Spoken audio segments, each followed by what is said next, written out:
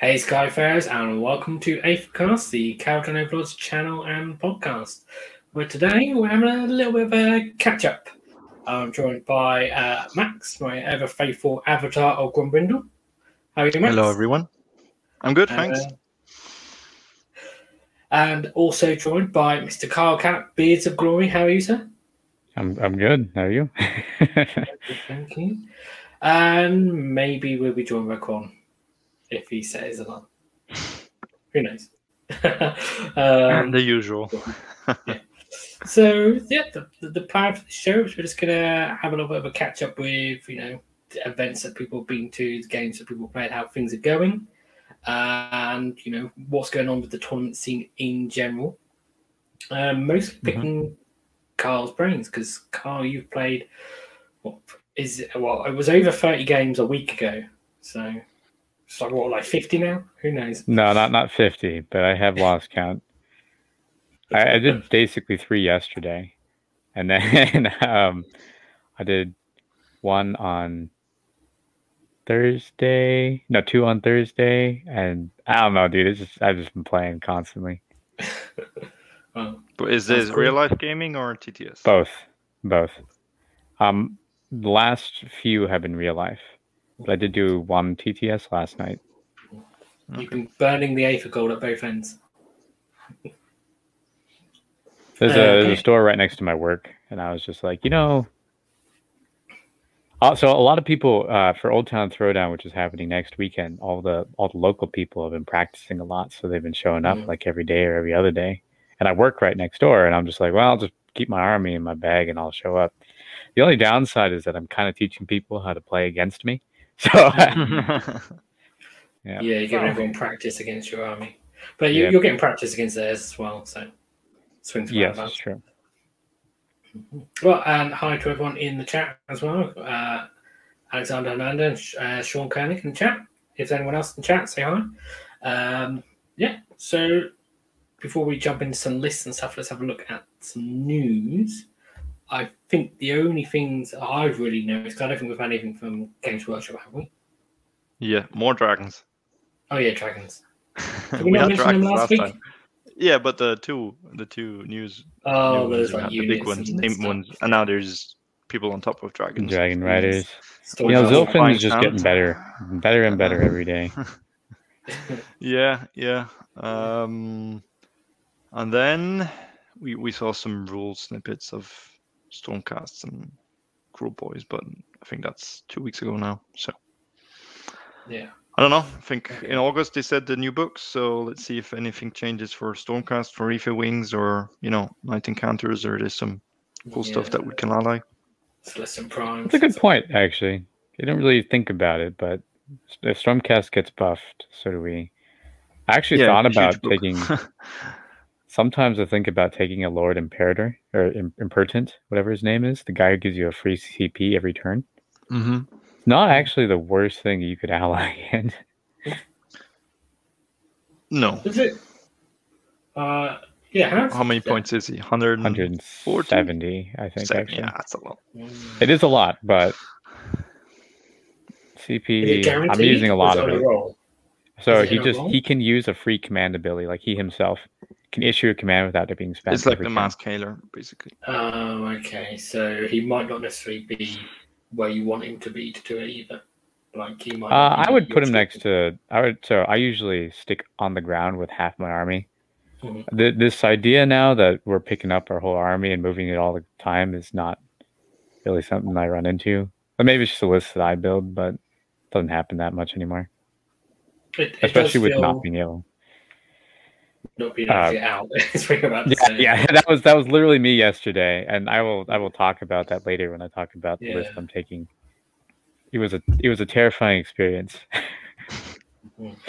It does feel like you end up now sort of gravitating towards having bodies on the board and pushing troops forwards a bit more rather than flying ships about all over the place. Like it seems to the change to the game have benefited doing that. So smaller board, that sort of thing. Smaller board. Yeah, honestly, yeah. 4-inch movement. The only time 4-inch movement really hurts now is retreating. Otherwise, it's not that bad. I just hate it when I'm on top of a building, or not even on top. I'm on top of a hill, and then somebody will come up and get me in combat. And well, I can't get down the hill because it's 2-inch vertical movement, and I need 3 inches to get away from you. So it's just well, I guess I'm stuck here with you, and this kind of sucks. Yeah. That's something to think about. Yeah, because you want to be on terrain for cover and stuff. But yeah, that's a good point. But you can't retreat. Yeah. Yeah. Okay. And so the other news things is that there's been some rulings from TOs for KO rules. So the first one we just alluded to is from Old Town Throwdown, which is next week, and they've given some rulings for KO. So the first one is just clarifying that hitching is instead of a normal move. Therefore, you can't hitch if you can't make a normal move, which means you can't hitch pre-game, if you were doing an Alpha Beast pack, or you can't hitch, outside of the movement phase, such as in Zilfin in the hero phase. Okay.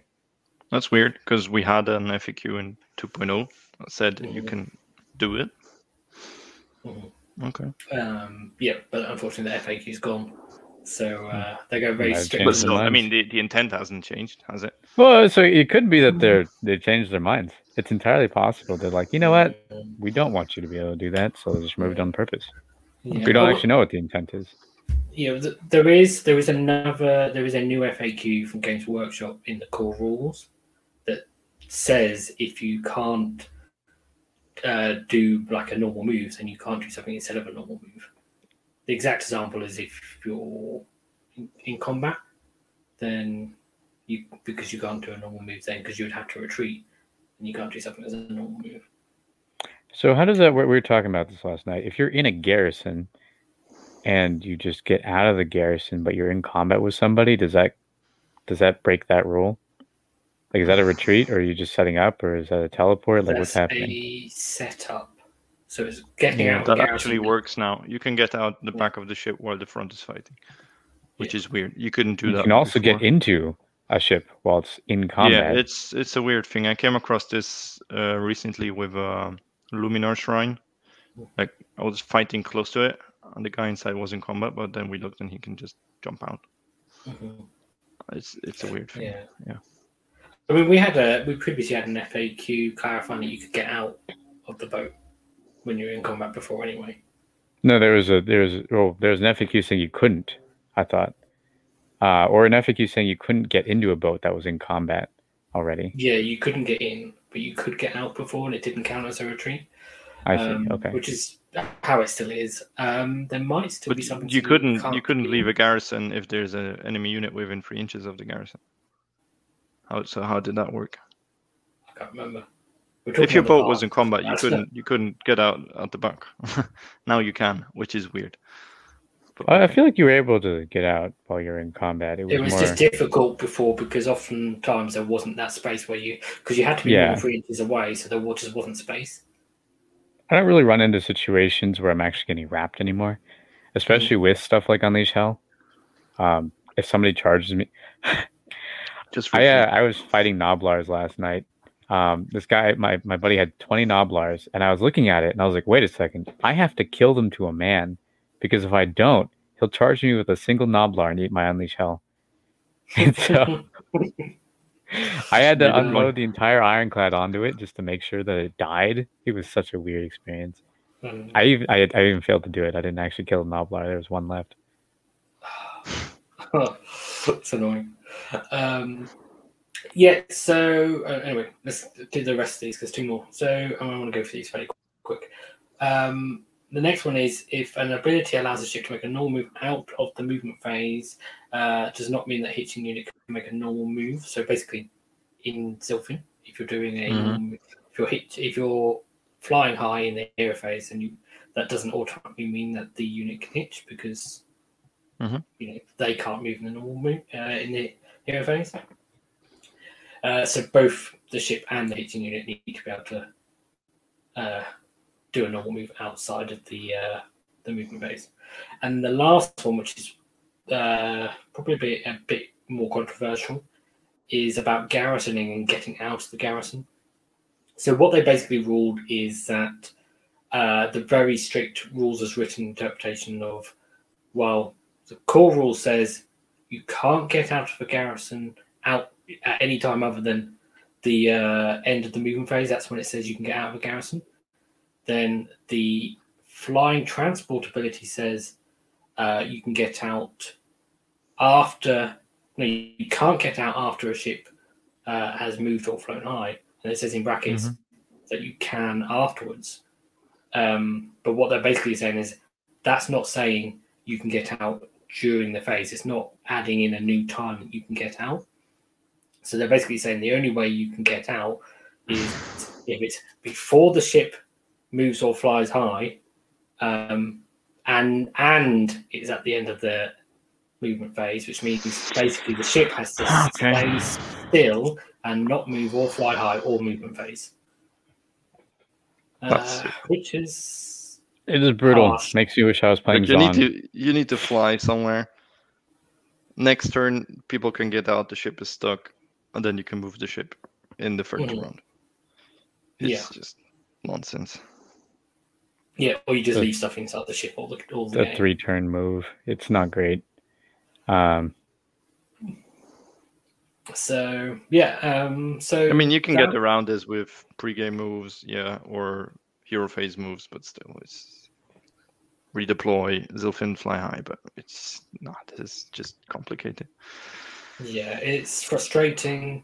I can see why they've made the ruling. They've been very strict on the interpretation here. The trouble is, we were talking about it before the show started, is if you rule the opposite way around, that a unit can get out like it's a trigger. Like if the ship's about to move, you can get out immediately before it moves or flies high. Then there's nothing to stop you getting a unit out of the ship and then moving it afterwards as well. Well, you could add that to your TO rules. That unit cannot move. Yeah, you would have to basically add that as an errata. I think basically what they're trying to do here is only do a clarification. It looks like Kron's awake. Hello. Hi, Kron. He's back with an echo. Back with an echo. Kron does all the talking the rest of the show. There won't be an echo. It's only when we speak. We'll just have the Kron show. Hang on. Okay. That's good. Oh, he's gone again. I was going to mute him, but so yeah, it's a harsh ruling. Carl, you've got to play with this next week, so I do have to play with it. Is Matt going to be there? Matt is playing Nurgle, but yes, okay. I will probably kill him with his own ironclad. Is what's going to happen. Why do you have his ironclad? I don't have one built and painted, and I don't have a Magnet Baron. I own 2. They're just sitting there, and I'm just like, I don't want to put you on a flying stand because that just gives me a headache. But Matt had his, so I was like, if I could borrow yours, that'd be great. He said, yeah, sure. And so I'm borrowing his. Okay. That's cool. But Matt, I don't know if Matt would be pleased about this ruling or not. He's been one of the very strong proponents of this ruling. Well, he's not playing KO, so it's okay. Yeah, well, that's probably why he's so strong about it. But moving on, because Old Town Throwdown is not the only event happening and not the only TOs making rulings, so we move on to Facehammer, which published this today. So they have added additional text as an errata to the flying transport ability. It says, if this model did not move in the movement phase and a unit left the garrison this turn, it may make a normal move or run afterwards. So what it's basically saying is the ships can move at the end of the movement phase. Kron is back, so let's see if we get an echo. It's actually saying here you can't. It says it can move after people disembarked. So. Yes, but the only time they can disembark, the only reason to add this would be because nothing, not in the current rules, stops you moving a ship after it disembarks, unless you're saying you can only get out of the ship at the end of the movement phase. It says here that you can't retreat, which is interesting. Like you can't get out of the boat and retreat. Yeah, it doesn't add. That was the other thing I was going to say. They haven't added in retreat, which is interesting. So so they've taken a different stance on it, which is interesting. So, see. Well, it could retreat. Did it not move? Oh no, it cannot because retreat is also a move. Yeah. Mm-hmm. So that means you can't disengage, and that means if you're in combat, you can't disengage, fly high away. I know all these rules. It's just people playing KO at the tournament. They're either discussing 10 minutes with their opponent, explaining them why or why not, arguing with TOs who most of the times need to then first read the rules and understand what the complications are. It's just not fun. No, and to be honest. To add to it as well is that I've recently just messaged a TO for an event I'm going to in a couple of weeks and said, "How are you going to rule this?" And they're like, "Oh, okay, this is quite simple. It's just the core rule, the wall scroll overrides the core rules." And then I said, "Okay, so does that mean I can get out? Can I get out and then move as well afterwards?" And they're like, "Oh, hang on." And it's like at first they think it's simple, and then they realize it's less simple. Very much not simple. Yeah, unfortunately. And it's a horrible case of it's either really harsh in one direction or really strong for KO in the other direction. I'm just going to try unmuting Kron and see if we get a big echo. Okay. Are we having an echo again? Still. Yeah, we are. I don't know what you did last time to fix it, Kron, but it worked last time. Yeah. Did you do the thing in the settings where you can? There's like a tick box for echo cancellation. Yeah. So now I've turned it off and back on again. Echo. Hello. Yeah, we're still getting echoes. Yeah.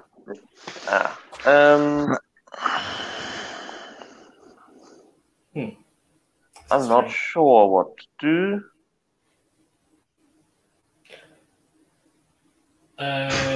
So, yeah, we are still getting echoes slightly. Because I can't tell if there's an echo. All right.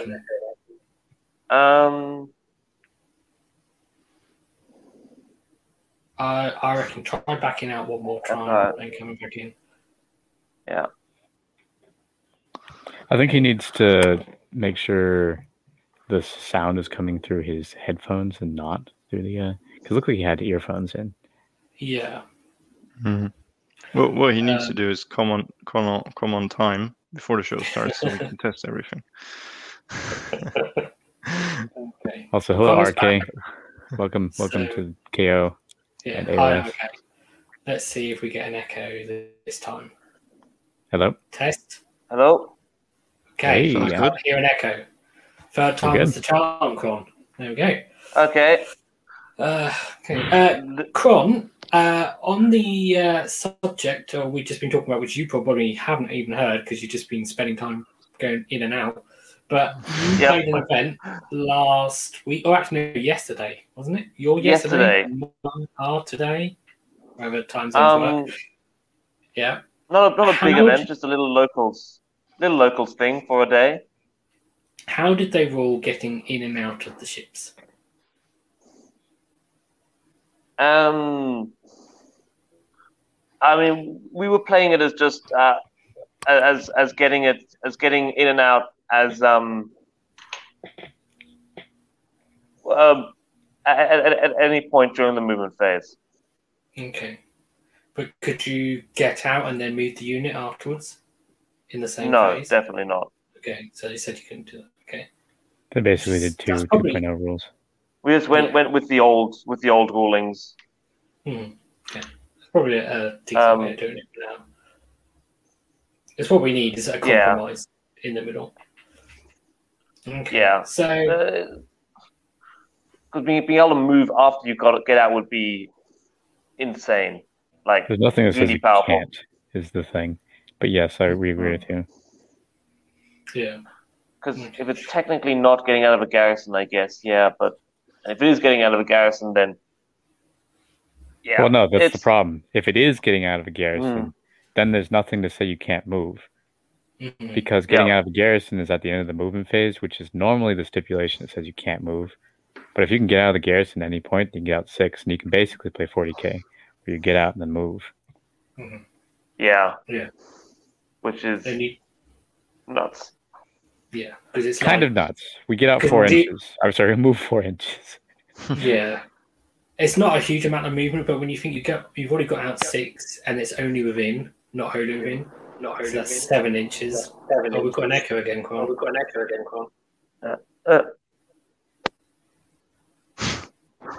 Well, actually, I take it back. You could move 17 then. Yeah, that's what I mean. It's like 11 inches, basically.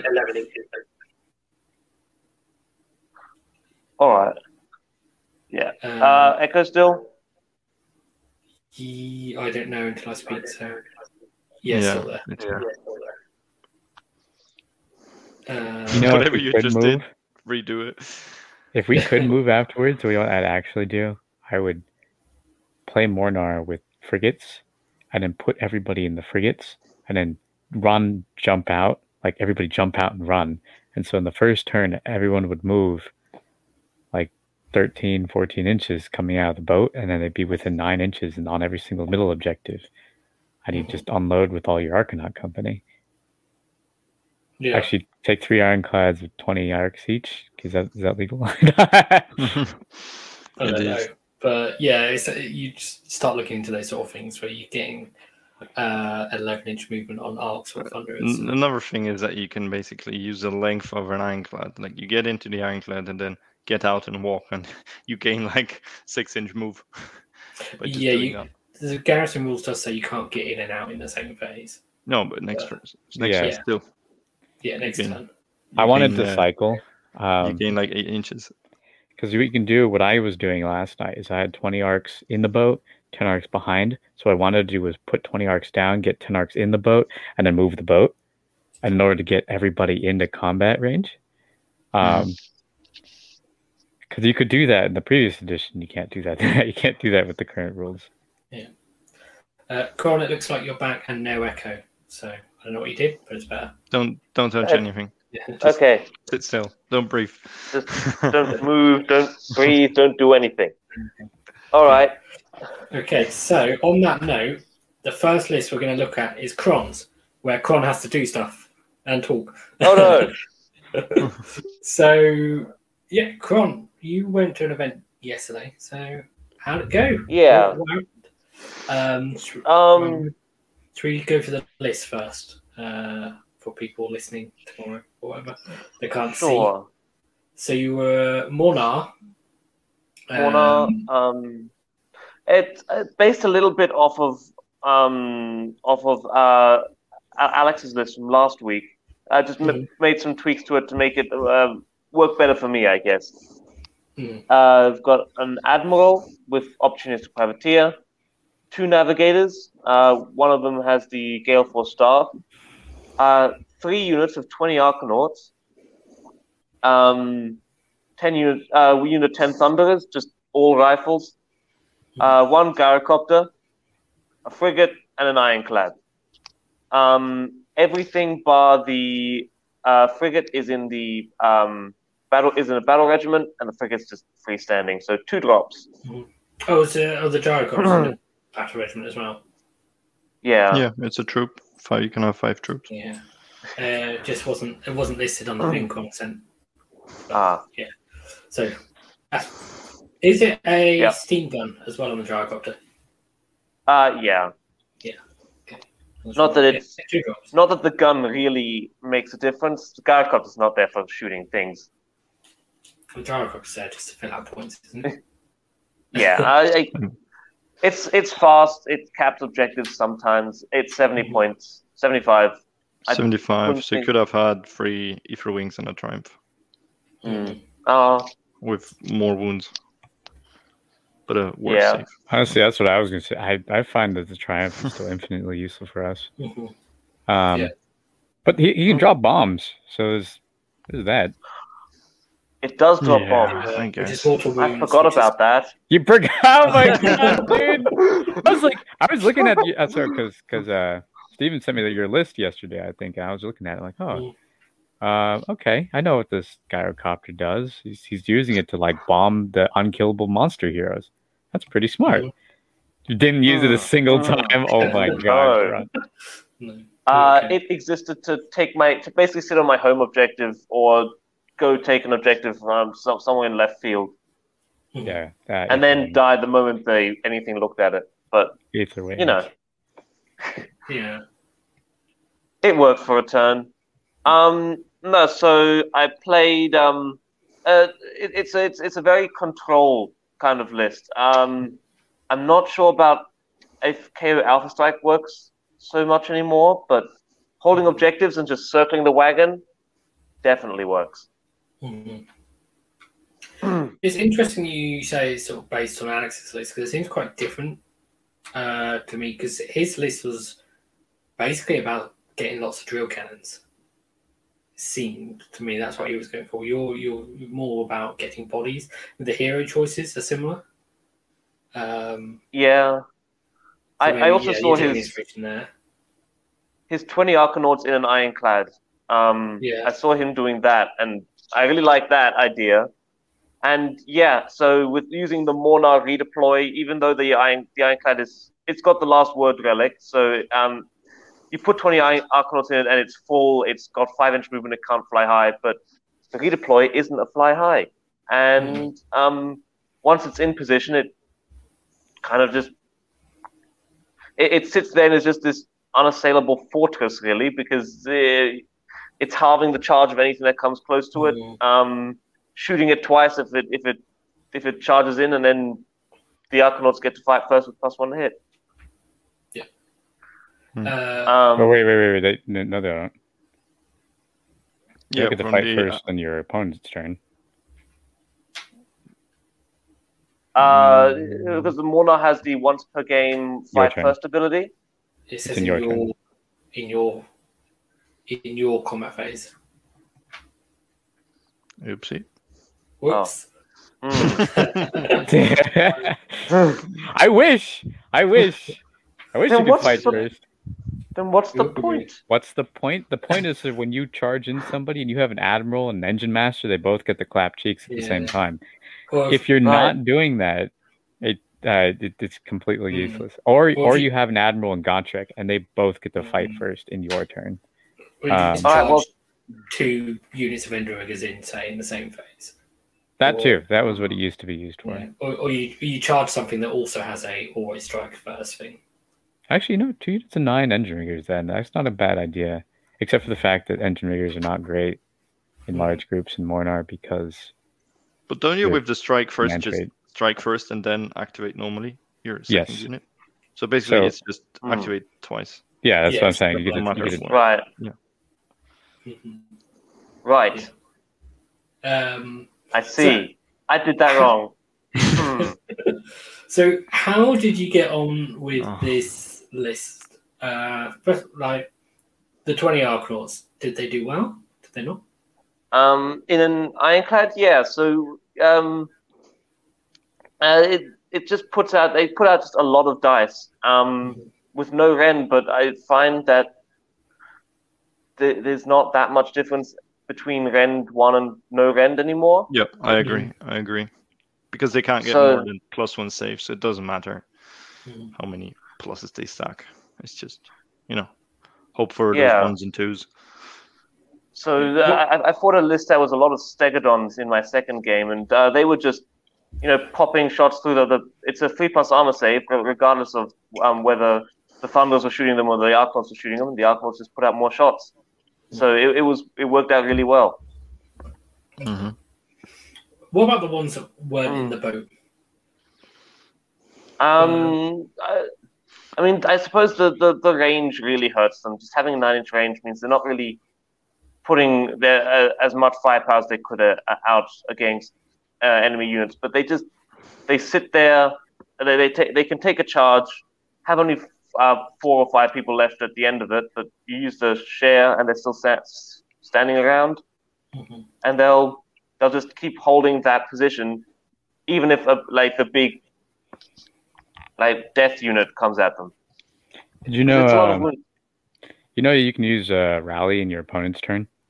Yeah, but only if they're not in combat with something already. Yeah. So when you have a block of 20 arcs, though, and you just, as you die, go out of combat, and if they double turn you, you rally and go back into your screen.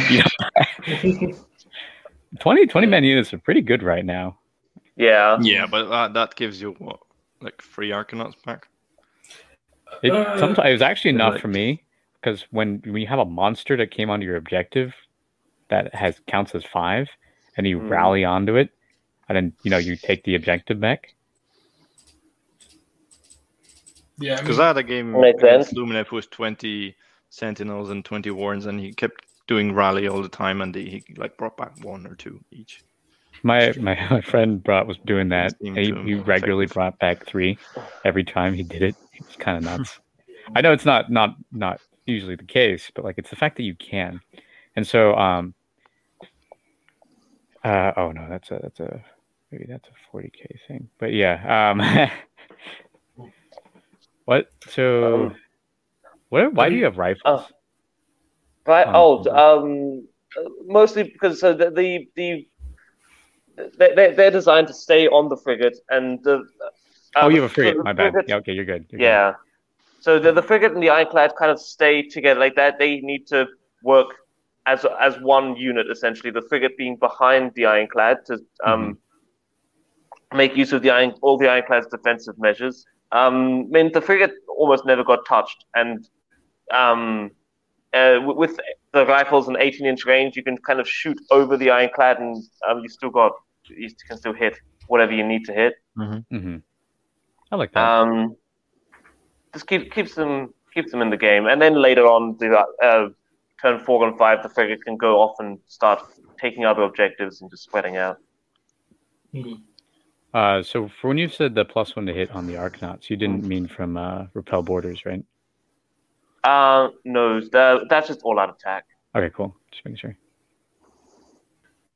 I really like the list. I also feel like if I were playing it personally, I totally would take the Aether Wings, and then I'd swap the Sky Cannon and the Last Word for maybe the Hook and Ram, because since you have a 2-drop, you get to choose if you want to go first. And so you can shoot whatever you want. You'll be in range, and then you can just move forward and make that charge, and then you have your 20 arcs. You have your fight with 2 dudes at the start, so like your Admiral and your Arcanauts, and you get +1 to hit on everybody, and then so you kill half their army, and you get the first turn. Are you taking first turn, or are you usually taking like second? I was usually taking first turn, just to get the navigators working on their on their big flying kill unit, whatever it was. Yeah, makes sense. Quarter move Archeon straight away. So part of the funny thing about if you take the Ram and the Hook, if you make the charge, you kill the thing that you're trying to kill, and then when somebody moves in front of you, you Gale Force Staff and redeploy backwards. So you can get all the kills that you wanted to, still get your value out of the Gale Force Staff, and then still not get touched in combat. Yeah, with redeploy is really nice on Gale Force Staff, but it's weird because the setup I've got, you really don't want to redeploy because you want to get the most out of the Overwatch. You want to be charged. Just there are certain things you don't want to. I mean, you cannot kill with the Overwatch. One question about what you just said. I mean, the redeploy happens. Not the redeploy. Is that redeploy? The one where I move backwards. It's the D6. Yeah. The redeploy happens before Gale Force. I did sequence that wrong, but you need to take care that you don't move out of 12. So then at the start of charge phase, there's nothing that you can have charged. Yeah. Usually in the situations I've always found myself in, somebody moves at 3, and then I just redeploy. If I go back an inch, it turns into an 8-inch. If I go back 2 inches, it turns into a 10. So like in the case of fighting 3 Stonehorns that are going before me, I'll wait until the last one moves. I'll redeploy backwards, hopefully behind the Arcanaut screen that was like right there. Go to the other side. It depends on like sometimes I love using the Last Word and then Unleash Hell, but there are certain things you do not want to get charged by 2 different god monsters. Like No. if a Vampire Lord on Zombie Dragon with a 2-up unrendable, as well as Neferata with a 2-up unrendable, come into you in the same turn, you can't kill either of them, and you can't retreat, and you can't redeploy back. You can't actually get away from them. So there's certain times where I've actually just not even used Last Word in certain games because it's just like Gale Force backwards. And so having the ability to do mortals, and I can't do it in my list because my list is like a 10 drop, but in your list, because you have a 2 drop, you do get to choose. But the issue is also always going to be that you're going to be 9 inches away for the battle round. That's true, that's but you've got why you get 7 this inches guy rollable. So +2. Yeah. Why are you 9 inches away with the battle ram? You Because redeploy in you're- front. You redeploy 9 inch away. But then you can run up to them anyway. But you can't, Can't run in you charge. Can't charge. Oh, right. Yeah, no, you can't. So, Hmm. I mean, you could take the Skyhook and then you look Well, at the 7s. But Yeah, 7's rerollable. 7 rerollable is doable, and even if you fail, it's not a big deal.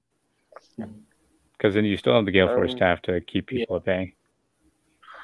I also started using the Bellacore triumphs with the navigators, just giving the Ironclad just extra movement. Very important in that Extra list. move, yeah, the extra D6 is pretty good. And you've got two re-rolling navigators guns. Right? The Yeah. boat has built-in reroll runs, by the way. Oh. You don't need a navigator for that. The only Yeah, thing it that has a gives you is navigator on reroll board. charges. Yeah. Right. Yeah, so I want to just pick up some questions from the chat. So RK asked about if the Ironclad is full with models, can hitches still be added, or do they count towards the maximum number of models in the Ironclad? And they don't count towards the models in the Ironclad. But in the context we're discussing at the moment with Mornar, the redeploy pre-game you can't hitch with. So in Mornar you wouldn't be able to say redeploy with 25 models into Ironclad and hitch. You'd be you just can't do it. But in other Skyports, if you're like in Zilfin, if you're doing a hero phase, well, actually no, not in Zilfin anymore. Yeah, it's tricky now. But if you do only if you if you're do doing a it in the fly movement high, phase, then you could then potentially. and you But had then the artifact that lets you fly high with that many models on it. Mhm. Yeah, and then another question was what gives the reroll charges, which is Navigator, if he doesn't half move something, or if he uses his gold, then he can do both. Well, you have 2 navigators. One can half move, and the other can reroll charges.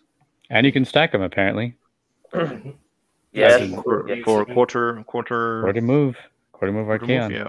I didn't know that. That's fine. Archaeon and Morothy aren't that scary when they're slower than Gotrek. Yeah, Archaeon on a 3.5 inch move is okay. It's acceptable. And then so- you basically taking turn 1 with this. It lets you also shove your Arcanauts and take all the objectives in that first turn, and have this frigate Ironclad on a flank. And then the opponent kind of has to choose: does he go and try and take the objectives and win the game, or does he try and deal with this massive thing that's sitting on his side, just hammering his army? Well, it's not hammering as strong as it used to, but No, but it still deletes a unit a turn. Yeah. depends on the unit. I actually think it hammers harder than it used to be honest. The Ironclad itself is actually doing better for me by itself than it used to.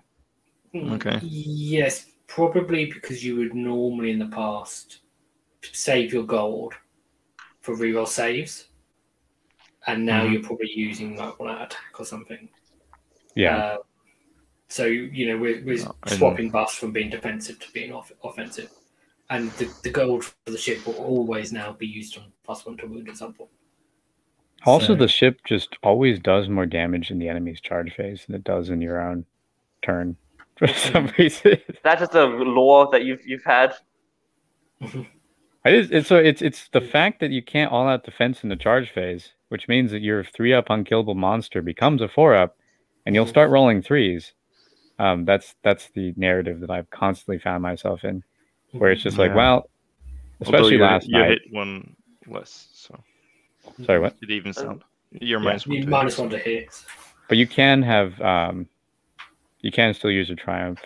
You can still get damn terrain, which I tend to put myself next to, for the +1 to hit, so it lasts until. Never thought of.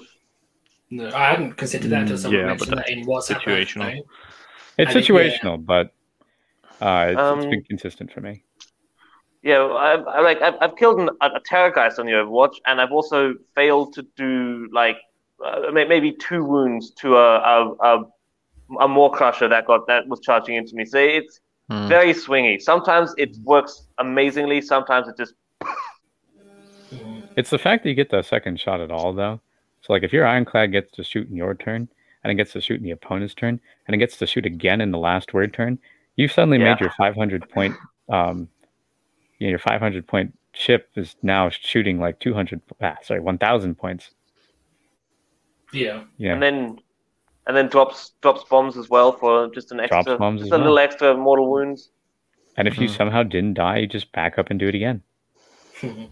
So, it doesn't lose damage as it takes damage. The thing is insane. Although you cannot disengage from flying monsters. So. It's true. But we have 2 navigators, so why are you getting charged by a flying monster? Yeah. No, you're 100% right. They're like flying like bats. Someone's throwing bats. Because triple Terrorgeist list. I don't know. No, it happens. There was a triple Terrorgeist list at this event. Mm-hmm. I didn't fight it. Yeah. I fought a Kragnos. I fought a Croak and Phoenix, and then I fought 9 Storm Vermin. 9 Storm Fiends. Croak and Phoenix? How does that work? Because Seraphon can take Caesar Sigma allies now. That changed. So it was 4 Stegodons, Croak, and a Frostheart Phoenix. Because they needed the buff. Oh no, he's an ally, he can't. Okay. Yeah. So... Croak cast spell, Phoenix gets +1 save. Yeah, Phoenix gets stupid. Mystic Shield. Phoenix gets 15 billion buffs to saves and just walks into things. It's like the old Frostheart Phoenix in Sylvaneth list, isn't it? Where you just cast laser spells and. No, he always gets that attuned to magic, so he gets the +1 from someone casting. Someone casts Mystic Shield onto him. He gets putting a Phoenix in a list best where day you ever. can He's cast on a laser 1+ spells. and a 4+. The best thing about it didn't matter against Ucron, but the best thing about it is the fact that it gives him -1 to wound aura. So, like, if people go into combat with him, those Stegodons, because he is also an Engine of the Gods, people go into combat with him, they have -1 to wound, the Stegodons don't die, then he aura heals them. They can heal them with Croak too. And so we actually practiced that list a lot, and he told me that he rolled like crap against you with his 3-ups. He didn't roll fantastically, and there was a turn where Croak actually miscast, and then no magic happened. Croak took some wounds, and then I shot the Phoenix, and he forgot how to roll a 4+, and the Phoenix just... Yep. It's a tough list. It's hard, especially with the Coalesced being, reduce our damage by half, basically. Yeah, all the Ironclad and the frigates, all the carbines and cannon scatter shots, just it's damage 1 now. Well, which again made the Arcanauts really good because it was just massive amounts of damage 1 things. Yep. I like that. Does it tempt you to take the volley gun at all? Playing lists against stuff like that. No, because the last word.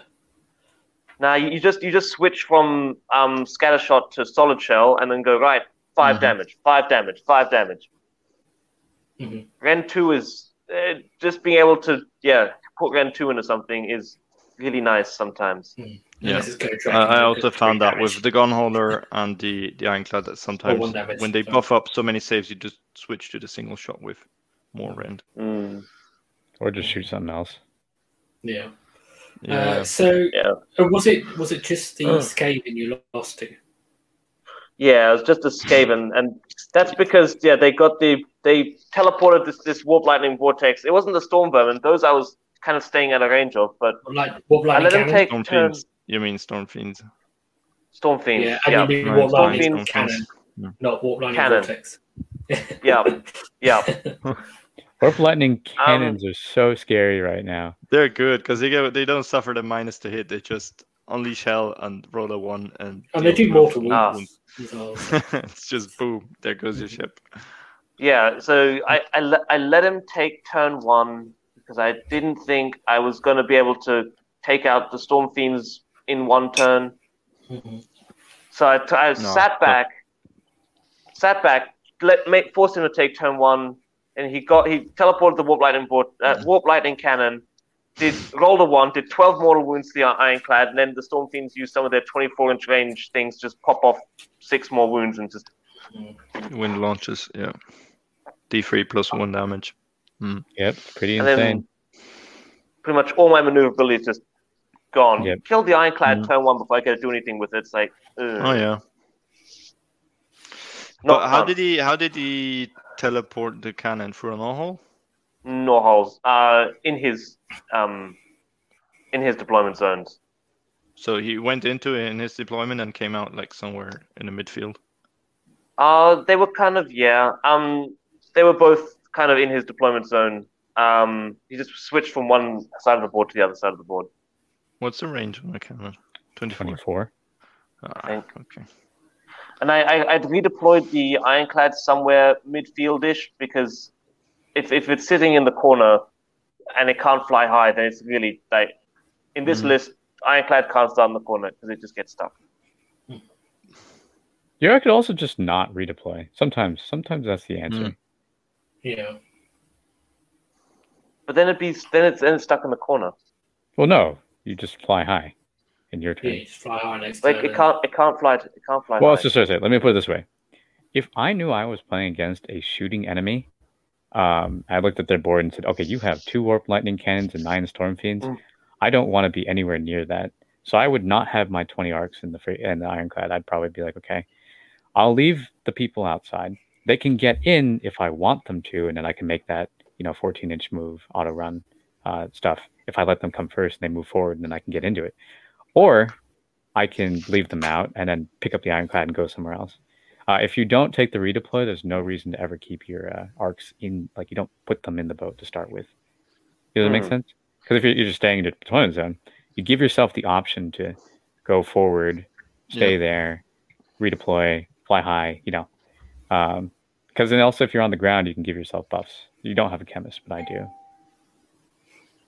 Yeah, I guess so. And then just try to retaliate with as much fire as you can. Yeah, because especially if you have your 60 arcs and they move forward, and you just run forward and shoot everybody. Yeah. You don't need the Ironclad. You typically you do, but you don't need it. I do need it. I need to. Yeah. But you don't need it dead. Let me just put it that way. Yeah. So, Kron, after having played this list and trying it out at an event, would you change anything in it? Healing for the Ironclad. No, you can't heal someone dead. Word save. I've got these 2 other variants that I don't. I'm still trying to decide what's the best thing to put in my backfield. So it's right now I've got 2 squads of 20 Arcanauts, but it could be 2 squads of 10 Arcanauts and 1 squad of 20 Ironbreakers, or it could be 2 squads of 10 Arcanauts and 1 squad of 10 Thunderers. And I don't know which one's the best option here. I went with just 60 Arcanauts now because lots of bodies is nice. And I didn't have any Ironbreakers, but I don't know. Also, I'd have to get rid of the Gyrocopter, but yeah, figuring out that I need 2 navigators, and I I could replace the Admiral with an Endor Master, but the Admiral's also really nice and gives the boat to run and shoot and repel borders and reroll ones to hit. That's the thing. Reroll ones to hit. And actually, the run and shoot is actually fantastic in lists like this where you're taking 20 arcs in a boat. You need it, right? Like because the boat is running every turn. Yeah. I don't think you swap, especially in Mornar. You always really need an Admiral because of what you're doing with the Ironclad. You don't need it in every list, but like in Mornar, I think you do. Yeah, well, especially in Mornar with 20 Arcanauts in an Ironclad. If it was just 10 or without the buoyancy aid, because it has to run. It can't. Otherwise, it's just going to be trundling forward 5 inches a turn, which is going to get it nowhere. Well, you can add D6 twice with the Navigator's Guild Triumph. Yeah. So, yeah, I think we covered your list, Con, and stuff. Anything else you want to add quickly, Con, or I think we covered everything? Everything. Yeah, of those sort of 3 different things you're considering, which one are you leaning towards? I really want to try the Ironbreakers one time. That's also probably because I just want to make a conversion of Ironbreakers and Arcanauts to make like breaching Arcanauts. With shields? Yeah. So basically put the Ironbreaker shields and hammers onto an Arcanaut body and just go. Okay. Yeah, I did something similar recently. I had my third unit of Arcanauts, they all have hammers from the Ironbreaker kit now. Because I have one with axes, one with the swords, and now a third one with. I want to see that if you have pictures. Yeah, I can send you one. But I can do that. I want to see Iron Arcanauts. Sounds amazing. Yeah, it's basically just I cut off the tip of the axe and stuck on the head of the hammer. That's fair. I was wondering if the arms were actually you could just. No, it's just the head of the weapon, so I can tell them apart, the 3 units. I was going to replace both arms just because they're supposed to be Ironbreakers. Or like then where do you put the pistol? Oh, they're Ironbreakers. They don't have pistols. They got shields. Yeah, true. Unless the Iron Beard, the captain can have a pistol. Yeah. At that point, you could keep the hammer and the pistol unless they're in different arms. In which case, you can have like a shield and a pistol. No. So what you do? You just glue the pistol onto the shield. You make this like 40k weapon, right? And you just got little shield pistols. If you've seen the new Sisters of Battle, they actually have tower shields with a pistol in it. It's kind of nuts. And there's Breacher models you can get with like a hole in the shield to poke a pistol through. They're pretty cool. Oh yeah, like a cutout and on the top where you can just And those are really cool. And they should totally make them as the next KO unit. Yes, I would say that, but Thunders are doing so well as just shock like Guardians. Yeah. Speaking of Thunderers, I think I would lean to putting a unit of Thunderers in there, Con, because it would give you like a third threat. You've got like the Ironclad going around with Arcanauts in it doing damage. You've got a frigate that can go either with the Ironclad or elsewhere, and then you'd have the Thunderers because they've got the 18-inch range. They can project from your backfield. But you already have Thunderers. No, but they're in the frigate. Thunderers. They're in the frigate, aren't they? Yeah. So what you're saying is you want more Thunderers? Yes. Of the options he was talking about, I think that if he's going to have bodies in his backfield, then I think bodies that can project power. Cool. But it's less bodies though. You'd only have 10 models, which don't hold objectives as nicely. I don't know. I'll can't get on. 10 Thunders is more the best offenses. The best defense is good offense, but I also like a good defense. I don't know. I'll have to try it out. But for what it does, which is this control meta, I like this list. So I'll probably try keep doing things similar to this. And then wait for the FAQ on Alpha Pack for me to lean into that side. Your pivot points are the two other units of Arkanauts and the Gyrocopter, and how you spend those points. I think everything else is like pretty locked in. Yeah. You need one unit of 20. So you got like 275 points to play with. But you can do things. How many heroes can you have in a battle regiment? Is it 3 3. or 4? 3. Okay. 3, yes. 3 and a commander, though, isn't it? So 4? I think it's just two sub-commanders. Oh, is it? Okay. Yeah. Otherwise, I would totally put another hero in there if I could. Well, let's see. How many 3-drops did you run into? There were most of them were 3-drops. Yeah. Most of them were 3-drops. Interesting. Yeah. So the Skaven was a 3-drop. I think the first one with Kragnos was also a 3-drop. There was like Kragnos, Orcon Dragon, and then one like a battle regiment. Okay.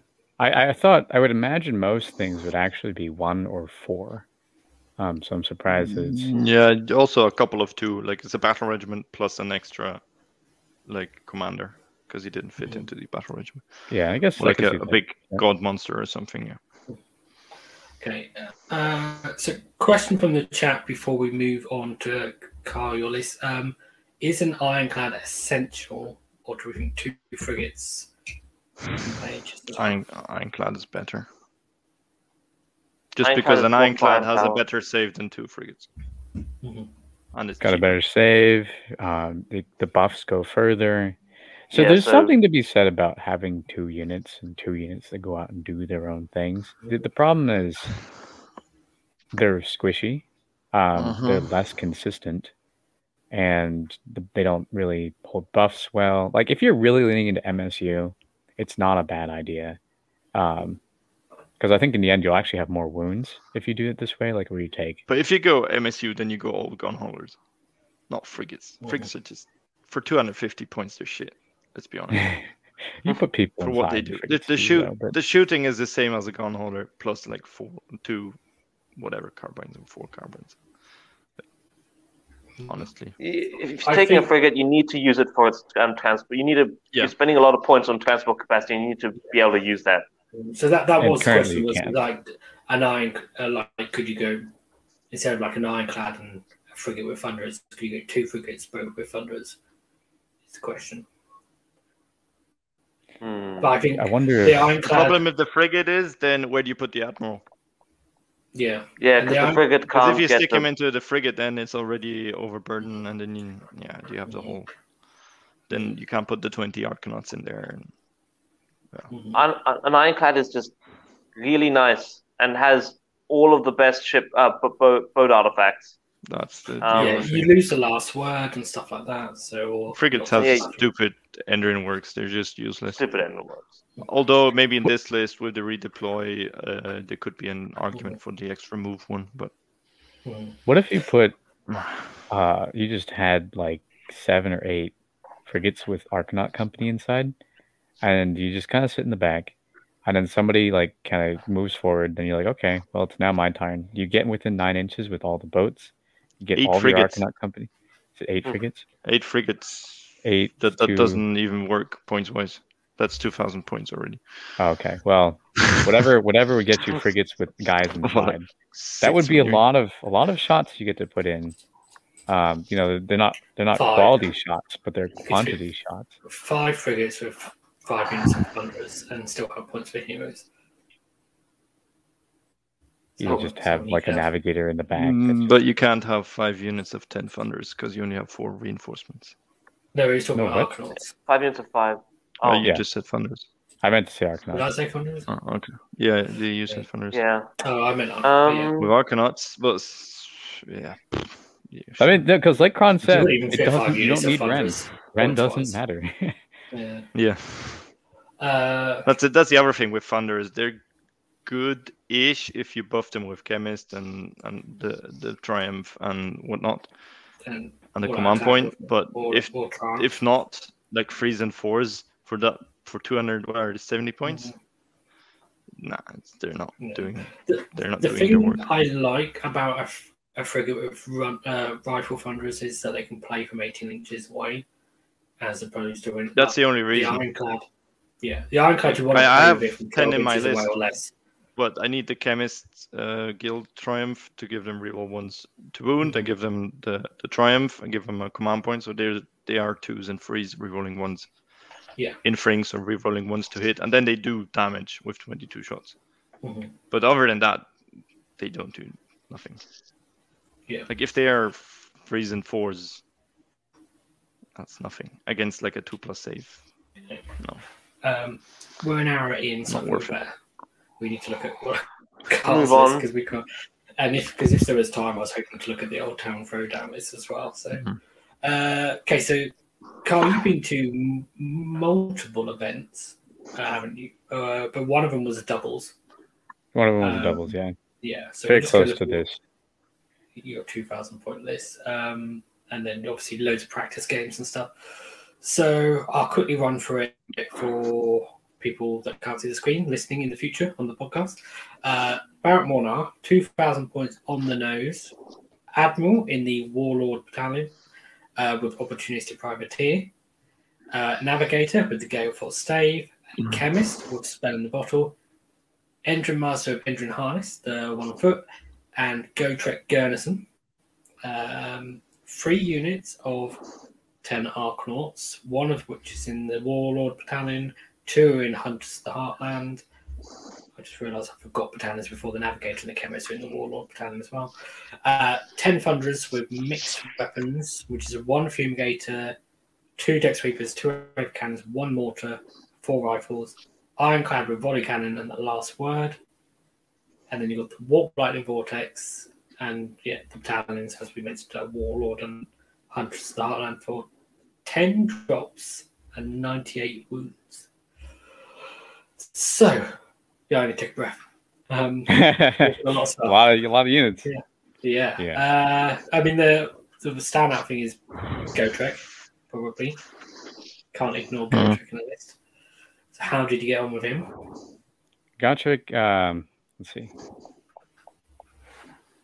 Gotrek almost did everything I needed him to do. So usually the problem with Gotrek is Gotrek can't make it into combat. Now, what my list did was it.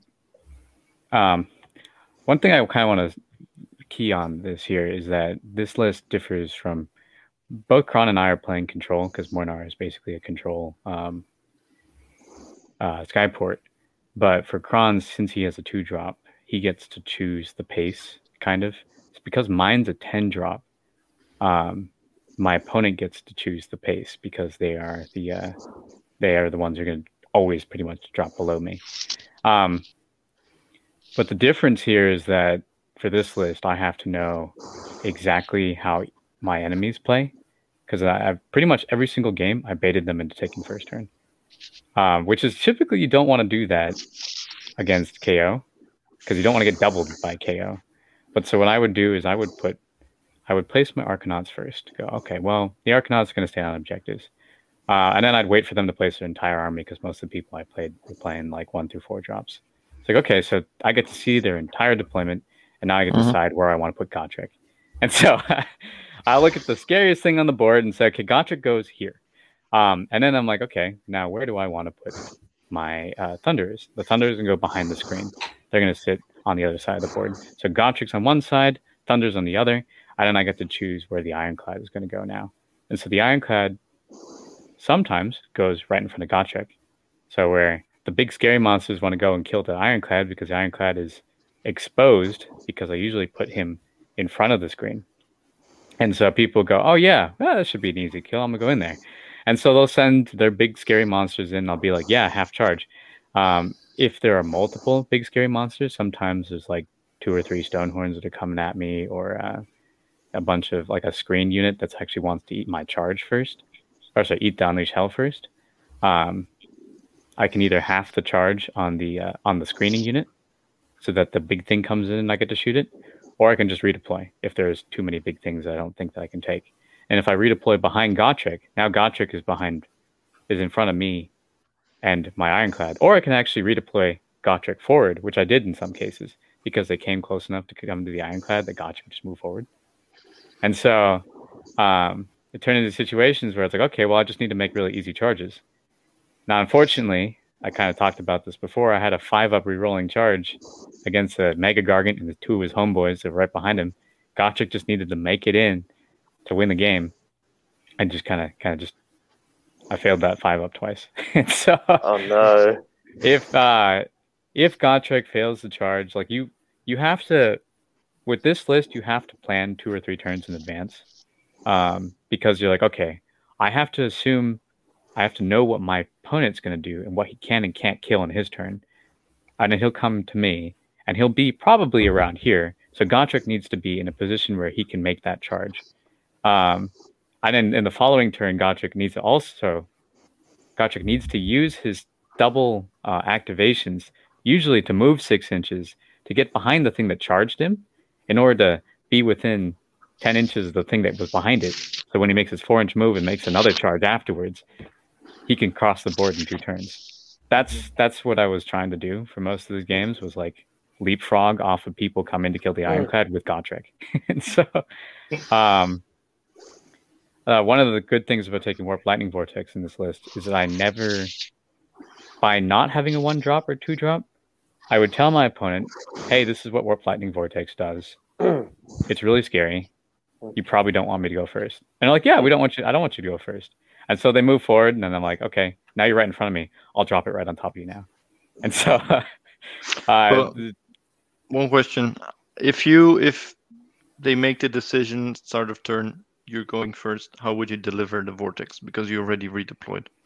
So typically, I'm going to use some examples from the games I've actually played. In the first game, I was playing against Stonehorns, and I had put the Chemist inside the boat with the Ironclad, and then redeployed it so that I was within 19 inches of his army. Or sorry, not 19. Stonehorns move 14, so 14 plus 6 is 20. So I put myself at 21.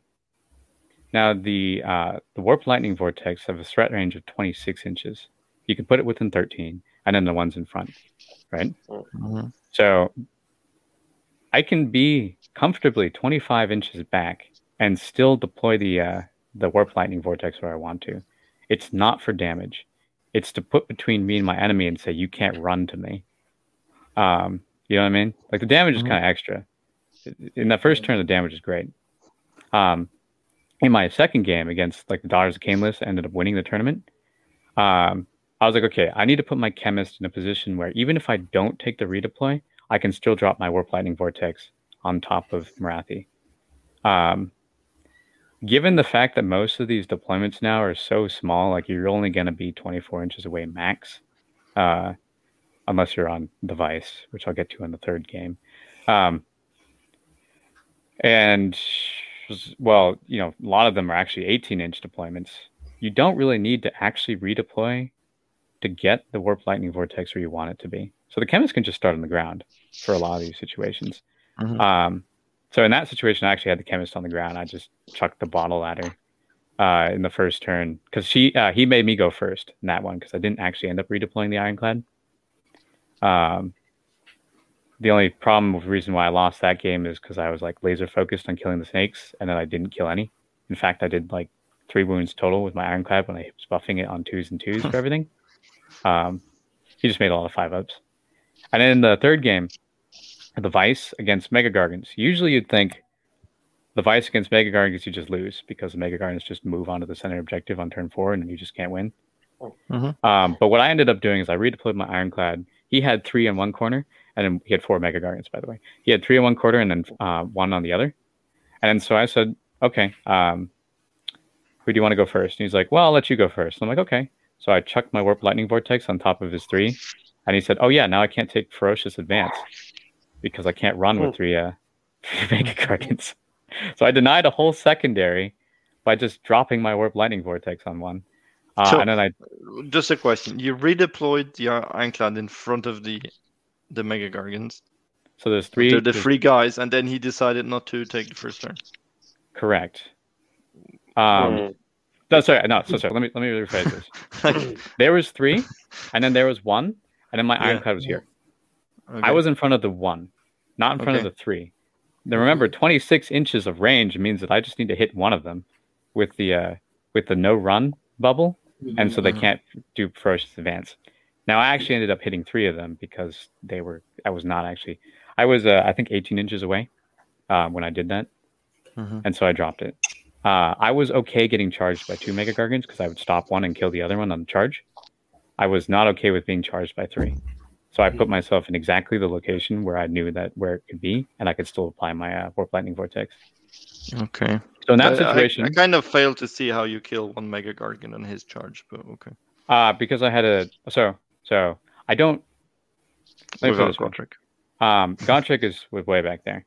If he takes the first turn, and he comes at me, he leaves his objective behind, so he can't take Monstrous Takeover either. But so if he comes at me... Didn't he have a kicking Guardian? Like a Kraken Eater? Didn't he have one? Did. He never used it, though. Kraken Eater, it has to kick it. Because now they take control start of the turn, so he already controls it, so he can kick it straight away from the first turn. That's true.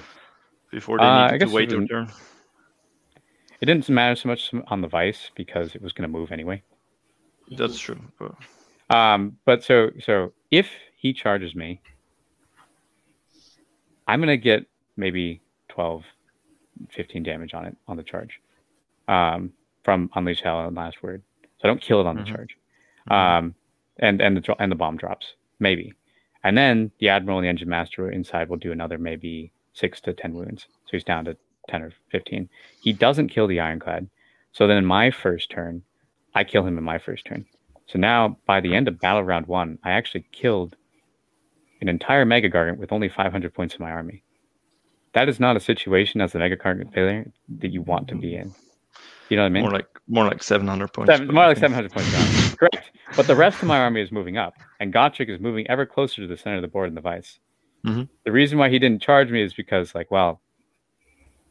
you don't, as the Mega Gargant player on the Vice, you don't want to lose Mega Gargants when you don't need to. You know what I mean? He gets nothing out of killing my Ironclad there, because he wouldn't kill it with 1 Mega Gargant. I would also actually probably heal to make up the damage. Not entirely, but it was a War Stomper, like the weaker one. Yeah. Okay. Not the Gate Crasher or the Kraken Eater. So I was not actually scared of it. And when it actually did come into combat with me, he did 4 wounds. So wow. I was not scared of that. Okay, a question regarding your list. Would you consider, because you said you want to bring Gotrek forward, a Vanguard battalion for Gotrek to run Auto 6 for free? Let's see. Do I have the heroes for it? I do, because I could take it. And then you're probably right. Endrinmaster and Gotrek and maybe 10 Arcanauts to just run forward. No, I think you're 100% right. Maybe going forward that. Because I was spending the CP every turn anyway, just to auto 10. You're correct. I think I would change that. Now that said, I'll finish recapping this real quick. The third game, that was the Vice against the Mega Gargants, I ended up losing because I killed one of the Mega Gargants and he fell in my Argonaut company. That always happens, yeah. And then that was my broken ranks. So that was my hold the line, and I just lost from that. It's unfortunate. And then, of course, the Gatekeeper came into my 10 Arcanauts and killed 4 of them. Sorry, 10 Arcanauts and my 10 Thunders and killed 4 of them. The -1 to hit makes a huge difference. The Fumigator is really good.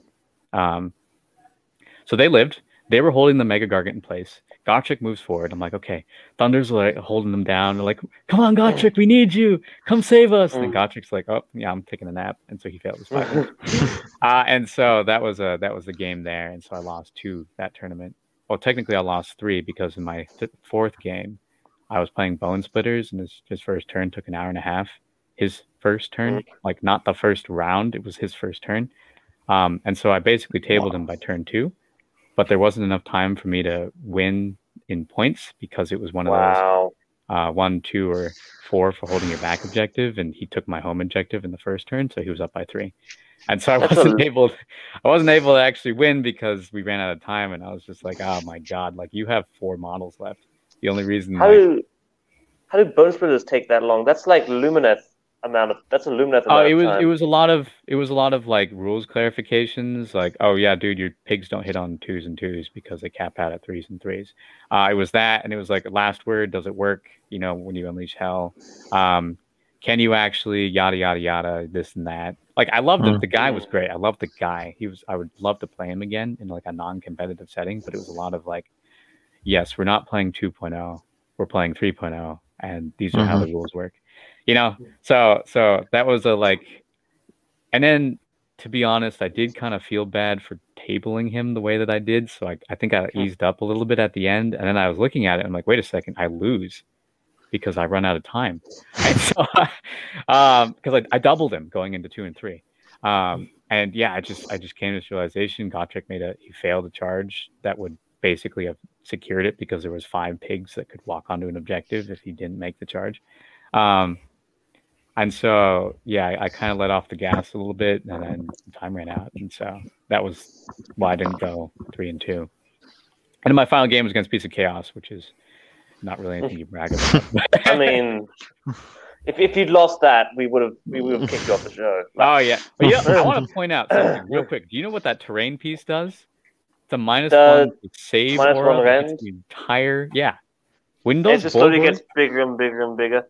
When those Bulgors come in on turn 3 and you have a -3 Rend coming at your Ironclad, that's kind of scary. It's kind of scary. You don't, because I've never had Arcanauts like survive and win in combat over the course of several turns. They killed the Gors that were like hitting them, but when 10 Bogors come out and eat the charge for the Unleash Hell, and then the Bulgors come in with their damage 3 weapons and -3 Rend, they have some stuff. There was a reason that guy was at that tournament.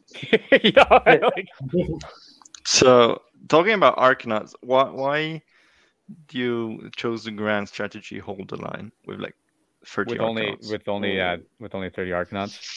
I only failed it once. Let me just put it that way.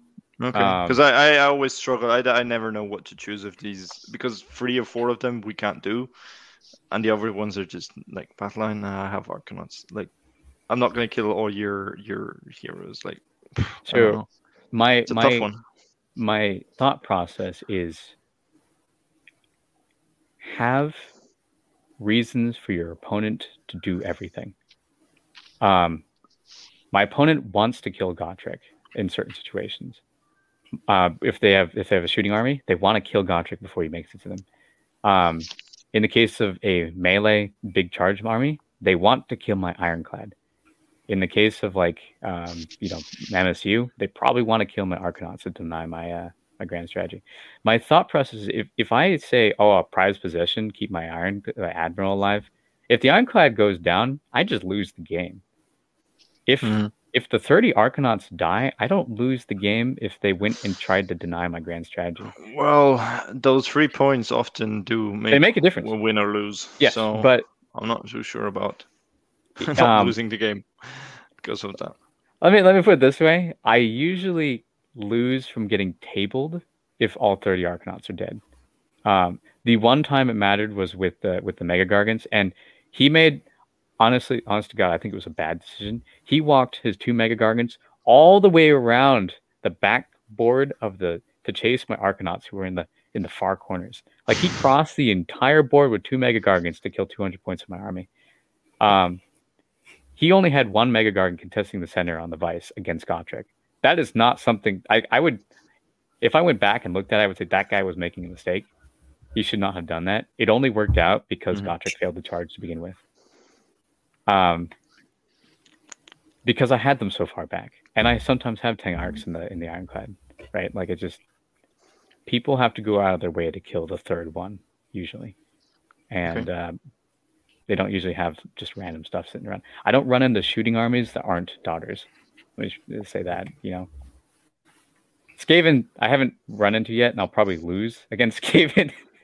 But usually they're not just picking off arcs for no reason, and then you can just battle shock immune, and then you have 1 arc sitting around somewhere, like, do I really want to charge my my Stonehorn into one Arcanaut company, you know. Mm-hmm. Yeah. Yeah, there's a handy thing about Arcs. You can, with the gold, you can just make them Battleshock Immune. Yeah, that's the number one reason for their gold now. It's just pretty much what I use their gold for. There's it on objective, you roll, you re-roll, and then you spend a gold. So, a couple of questions about your list. Andy K says, did you consider putting Godric in Hunters of the Heartland so he couldn't be roared on? Someone told me that after I had submitted this list.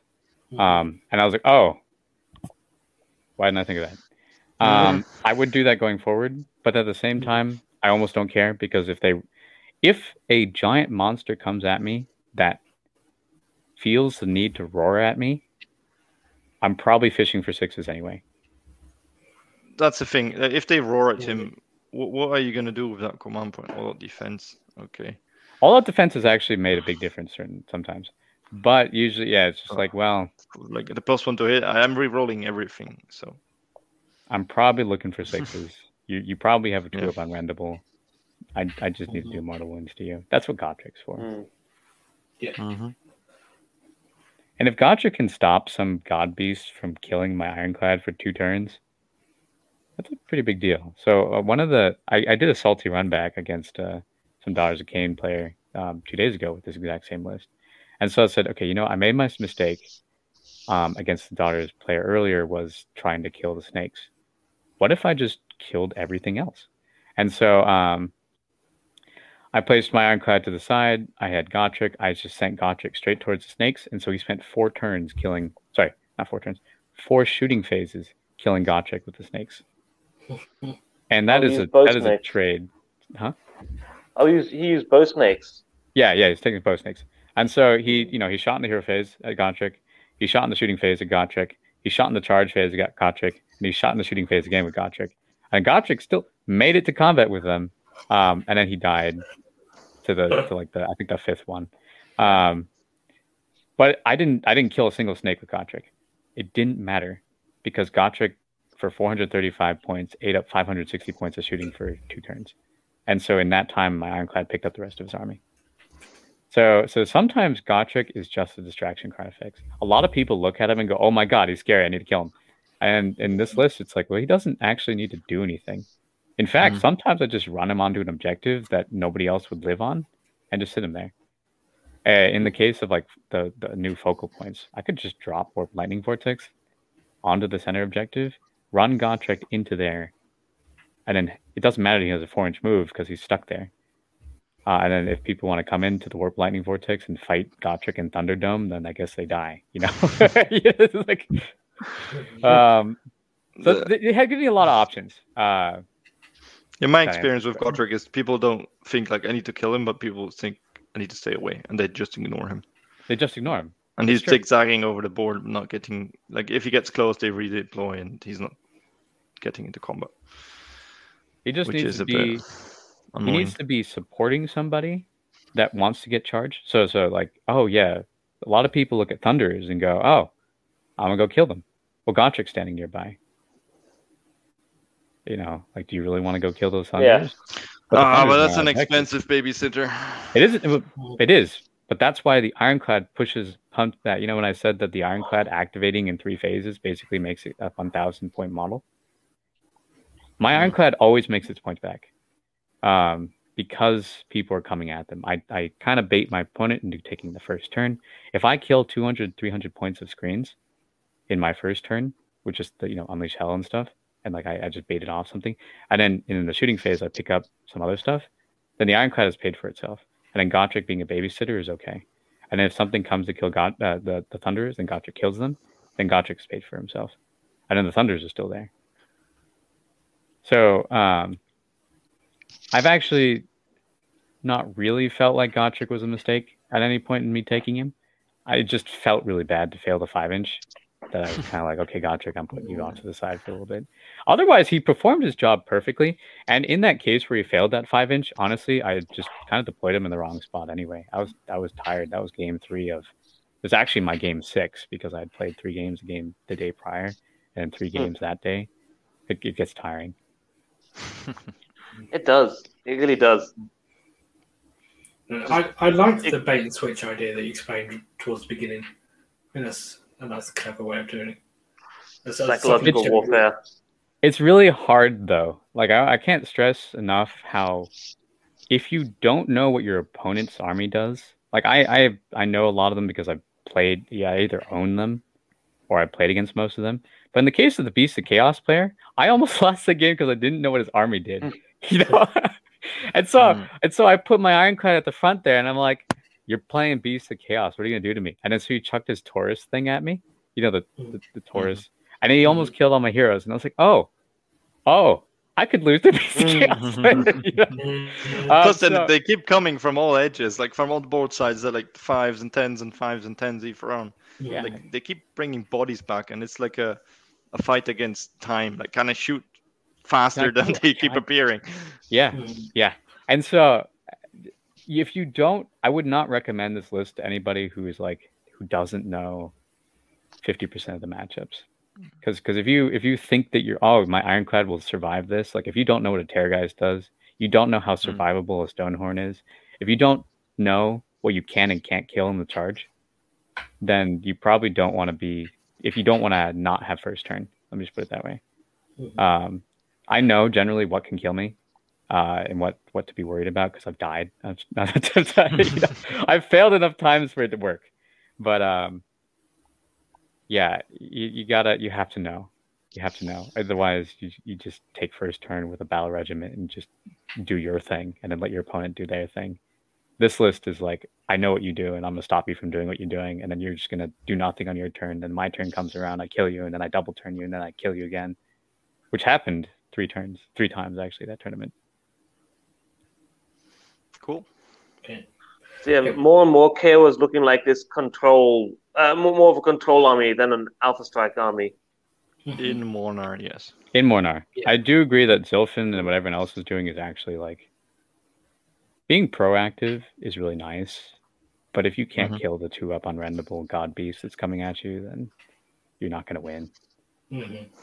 Yeah, although you can still take like a Navigator or 2 in over. Oh, so I'm saying Alpha Strike versus Control.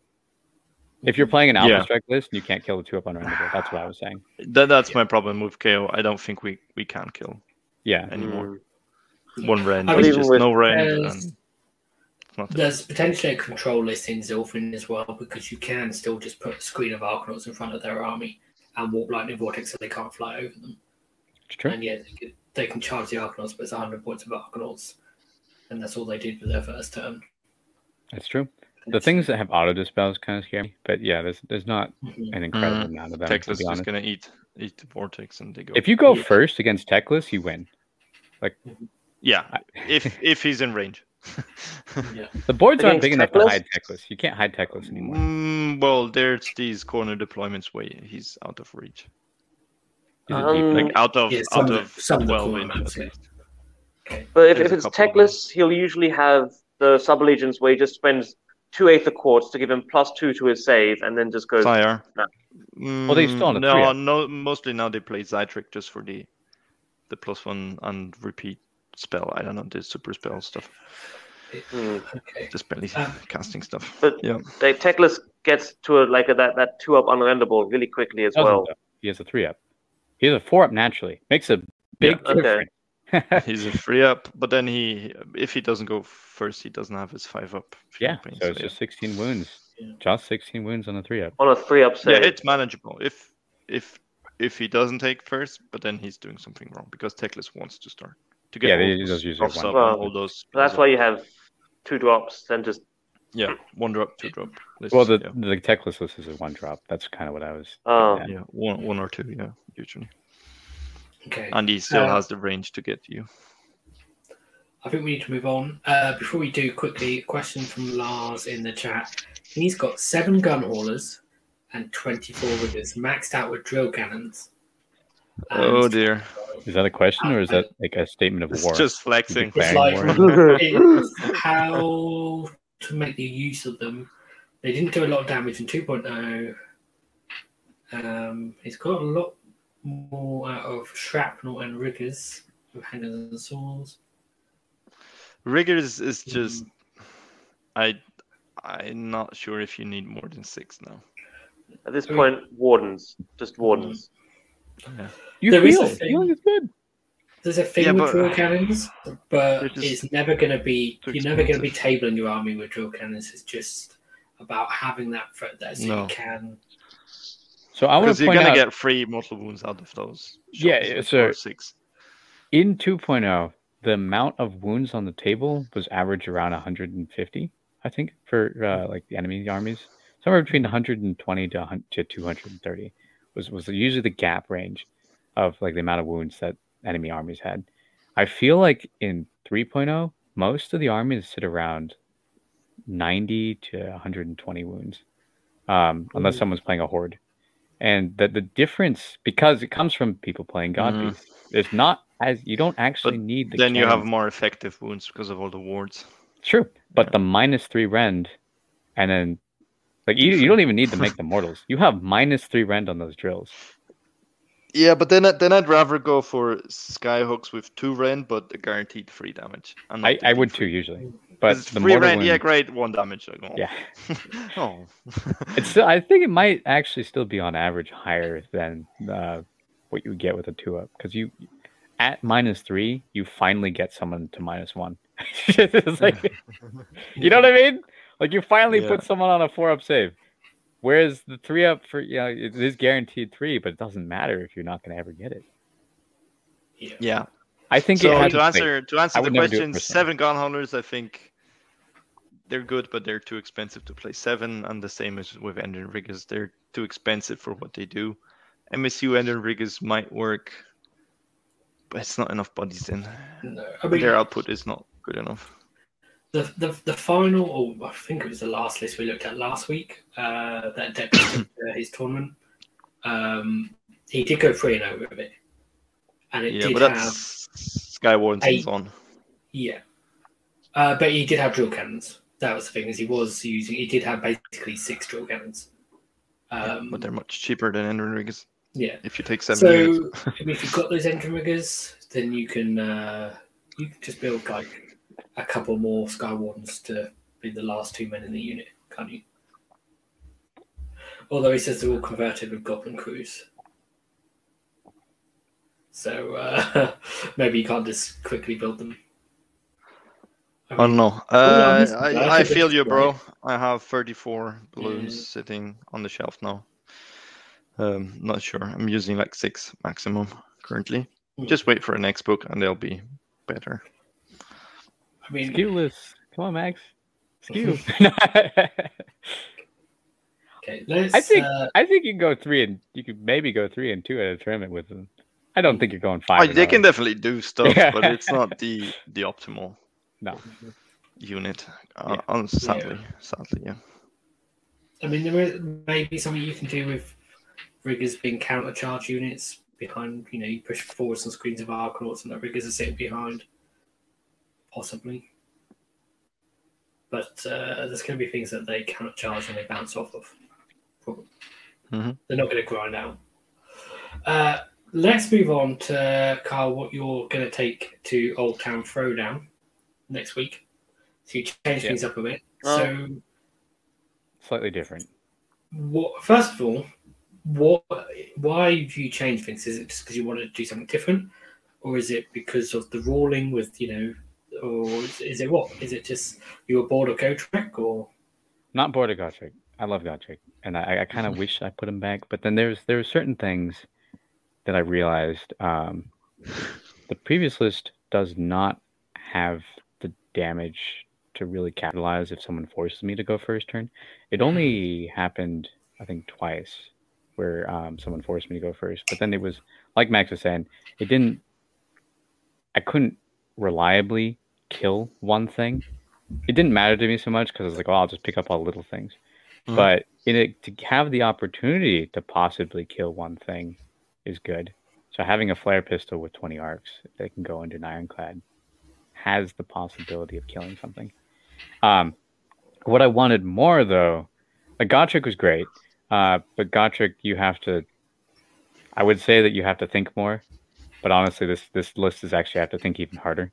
Gotrek, I have to plan where my opponent is going to be so that Gotrek can be in the place that he can take care of him. This list is like I need to plan where my soul snare shackles are going to be. It's not very long range, so I need to be standing in the place where I want to put it next turn, 1 or 2 turns in advance. But so what I wanted here especially actually was the Knight Incantor with a auto unbind. There are certain things in this game that you don't want your opponent to get off ever. Like they're usually called spell portals. Spell portals. I don't care about the bridges. spell portal. I care about the thing coming through it. Yeah, but if there's no spell portals, they can't even begin to put the thing through it. No. Or the double command point spell from Deckless. Yeah, that's total That's clips. an annoying one. No. Every army's got their one spell, or even sometimes they've got 2. The but teleport, they've Hand of normally Quark, something, Mask of Darkness, those things. or it's a big Exactly. buff thing. You know, a thing that makes them do more wounds or exploding More sixes or willpower. something. Yeah. Exactly. Somebody will have their my dude has +3 to cast, and I really want to get off Aura of Glory, right? Like if you have an auto unbind, you can stop someone dropping a comet right on top of your army. You don't want to get hit by Geminids in this army because Geminids shuts off redeploy and unleash hell. Yeah, it's just having an unbind in your list is just key to me. Like I feel like you just kind of need one. And then because I have a Knight Incantor, it means I don't need to take Voidstone Orb on the Navigator. So I can take the Flare Pistol. And then so by taking 20 arcs, I can start with the Chemist. Like I said, the Chemist doesn't actually need to be in the boat unless in specific battle plans. Or not even that, actually. I can decide if the Chemist wants to be in the boat after my opponent deploys their entire army. Because my drops are so high. So the Chemist, if he's on the ground, he can buff up the Arcanauts and get them into the boat, and the boat can go forward. Because sometimes I don't actually need to redeploy the boat very far forward in the first place. Sometimes it just goes right in front of the arcs, within 6 inches of them. The arcs, the 20-man arc unit will be on the ground with the Chemist somewhere. The Ironclad will be in front. So if they take the first turn, they'll come at me. I can unleash hell and stop someone from charging or redeploy backwards, yada, yada, yada. Or if they make me go first, I buff the Chemist onto the Arcanauts, throw the Warp Lightning Vortex forward, buff using Mystic Shield onto the Ironclad, get everyone in the boat, run forward using the Navigate thing. The Navigator's 1d6 extra move, so I go at least 12 inches with the run. Because I go 11 plus 1d6, so at least 12. Going 12 gets me on an 18-inch deployment within 9 inches of the opponent. So with my pistols, I can put my arcs into the screen, or if they came closer, like if I got higher than the 2, get within range to shoot something in the back with the Arcanauts, then I can flare pistol it and then alpha something. The important thing is really being able, if someone forces me to go first, being able to pick up every single screen. So if they charge me, I can either kill them or have to charge and move backwards. So it's a lot of trying to punch above my points value because half of my army is actually sitting in the backboard. With the Thunderers with 20 arcs, which is not half, but it's what is that? 500, 600 points, 500 points of the army. I will lock down 1 or 2 objectives with the 20 arcs and then the Thunderers. Depending on the opponent, I'll be within 3 inches of the arc screen, or I'll be outside of 3. If I'm forced to go first, I'll be outside of 3. If I am forced to go second, I'll be within 3, because I'll, in the second turn I'll go forward. Because if you get charged, like if you're taking first, sorry, let me kind of re-say this again. When you deploy your Arcanauts and your Thunderers, always place your Thunderers more than 3 inches away from the Arcanaut company when you're deploying. Because if you're forced to go first, you can... it's reversed. It's reversed. You place them within 3. You place them within 3 because if they go first and they charge into you, you can unleash hell with the with the extra shot. Yeah. Yes. If you go first, 2.5 inches. Doesn't it? Sorry again. Probably needs to be 2.5 inches because they could, if they know about your extra shot, then they can. Because if you're 3 inches back and they go base to base, then you'll be 3 inches. But if they go half an inch away at the end of their charge. That's true. I was saying, yeah, you're right. I didn't mean to say within 3. I meant to say directly behind. I actually don't care if they hit me with their 1-inch weapons because I want the fumigators there to protect the Argonaut Company. So you deploy directly behind your Argonauts because if you're forced to go first, you can fix it and space out. If you're forced to go second, they charge into you, get your Unleash Hell, and then you can back up and then do it again. But by spacing yourself out, if you get double turned, you can Unleash Hell twice. That's kind of what I want to hone in on. And then you can still hold your objective. I used to, in playing 2.0, the thought of spending 500 points to protect one home objective was I couldn't imagine it. That just seems silly. But in this game, it's usually hold 1, hold 2, hold more. Well, I don't need to hold 2. Yeah, you don't need to because I can always walk onto the second one. So I only need to hold 1. So if I can hold 1 constantly the entire game, I can win most of my games. You know what holds 1 objective really well? 20 Argonaut Company and the Thunder Group.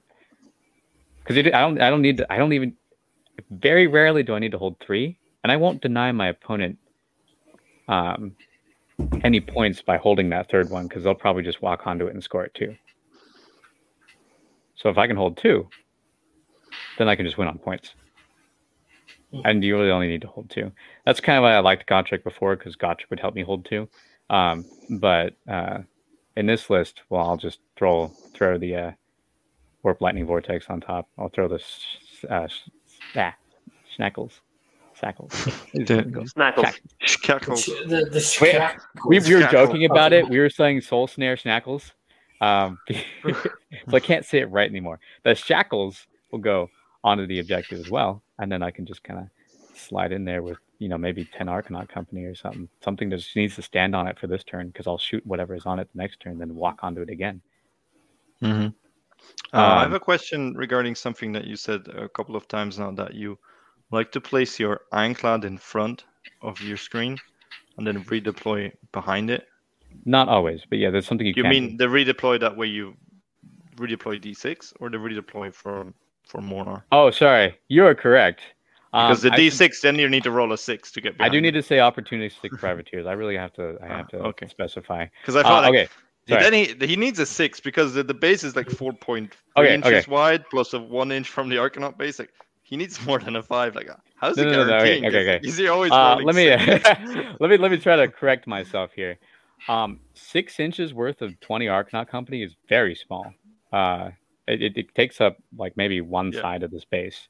If somebody comes to me within 3 and I redeploy, I don't need to go over the screen. I just need to go any X amount of inches away from that. But how are they getting within 3 and then you... Stonehorns move very far. Anything with pinions moves 24 But you need to do the opportunistic privateer before anything moves. Oh, yeah. Okay. Let me try to spell this out again. Sorry, my bad. I'm kind of over the place. Imagine my opponent has a 4-drop army. Yeah. I place my 10 arcs, Thunderers, and then my Ironclad. Mm-hmm. Actually, in fact, I could really just place my Ironclad, my Admiral, my Navigator, and that's 4 drops. Mm-hmm. I have given up 0 information, and they have placed their entire army. I'm sorry. You're not the only one, Sean. Don't worry. I need to have tabletop sim open. And I could draw dots here. Yeah. I have this idea in my head. Okay, but yes, imagine that I have placed my Ironclad and 3 heroes inside, and my opponent has placed their entire army. Where is the Ironclad now? Doesn't matter. Is it in front of the Argonauts or behind? Nowhere. It's in the corner. Okay. The Ironclad is dead. The Ironclad is gone now. There's no Ironclad. Okay. I'm sorry. The Ironclad is placed literally anywhere. Doesn't matter. Just place it anywhere. Yeah. In the corner. Okay. We've got 3 Arcanauts. Ignore the shackles. and an Ironclad in the corner. Does that make sense? Okay.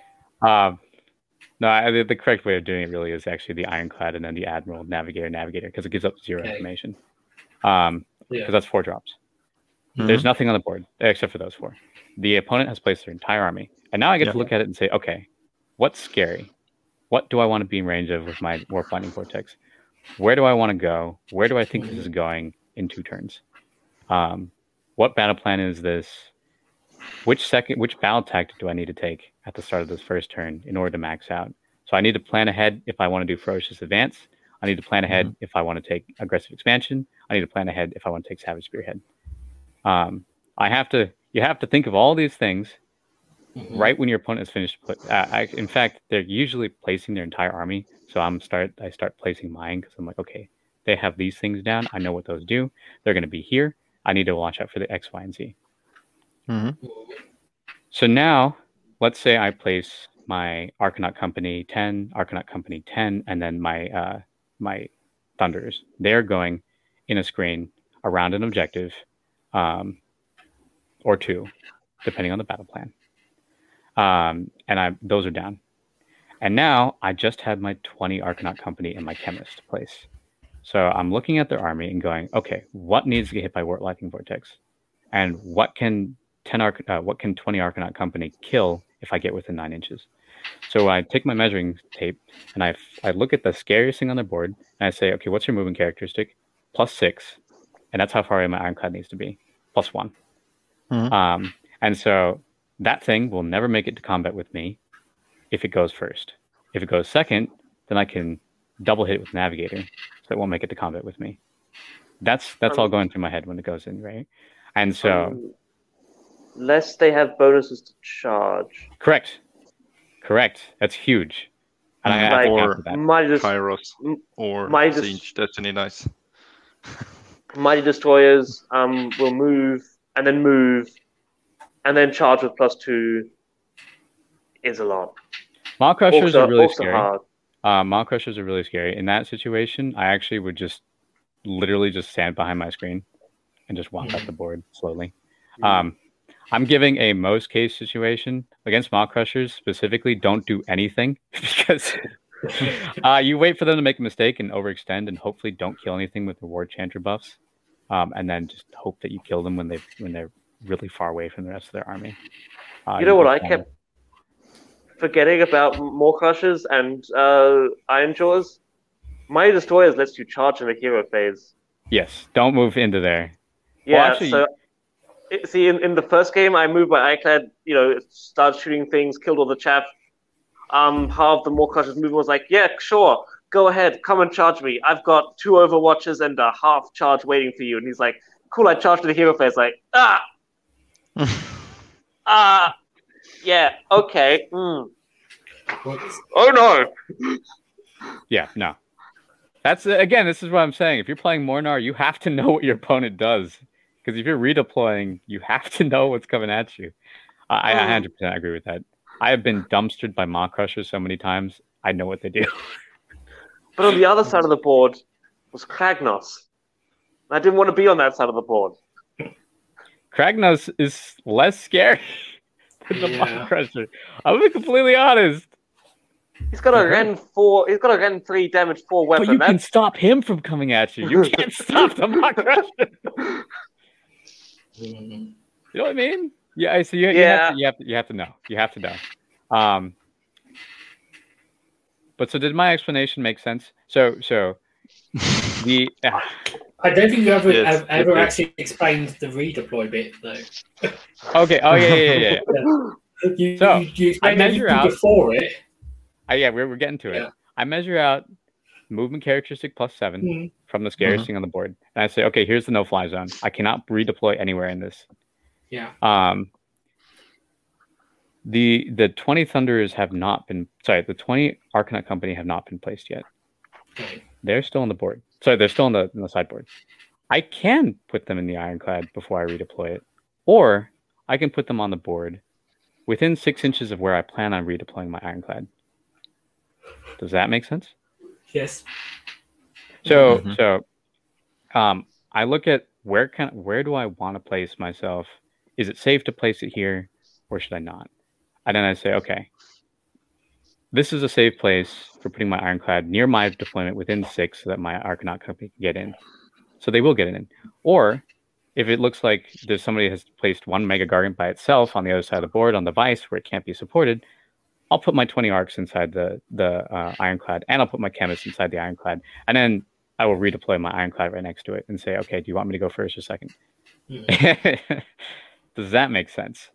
Yes. You leave yourself these options until the last possible moment, and then you fill in. That's what I like about deploying after my opponent has placed their entire army. Yeah. Because then you can just look at it and say, okay, what do I need to do to win this game? Give myself the best opportunity to win this game. By not placing my 20 Thunders and my Chemist until the last 2 units, I leave myself all of the agency to do what I want. And then they look at it and they go, you know what? I actually don't want you to have the first turn.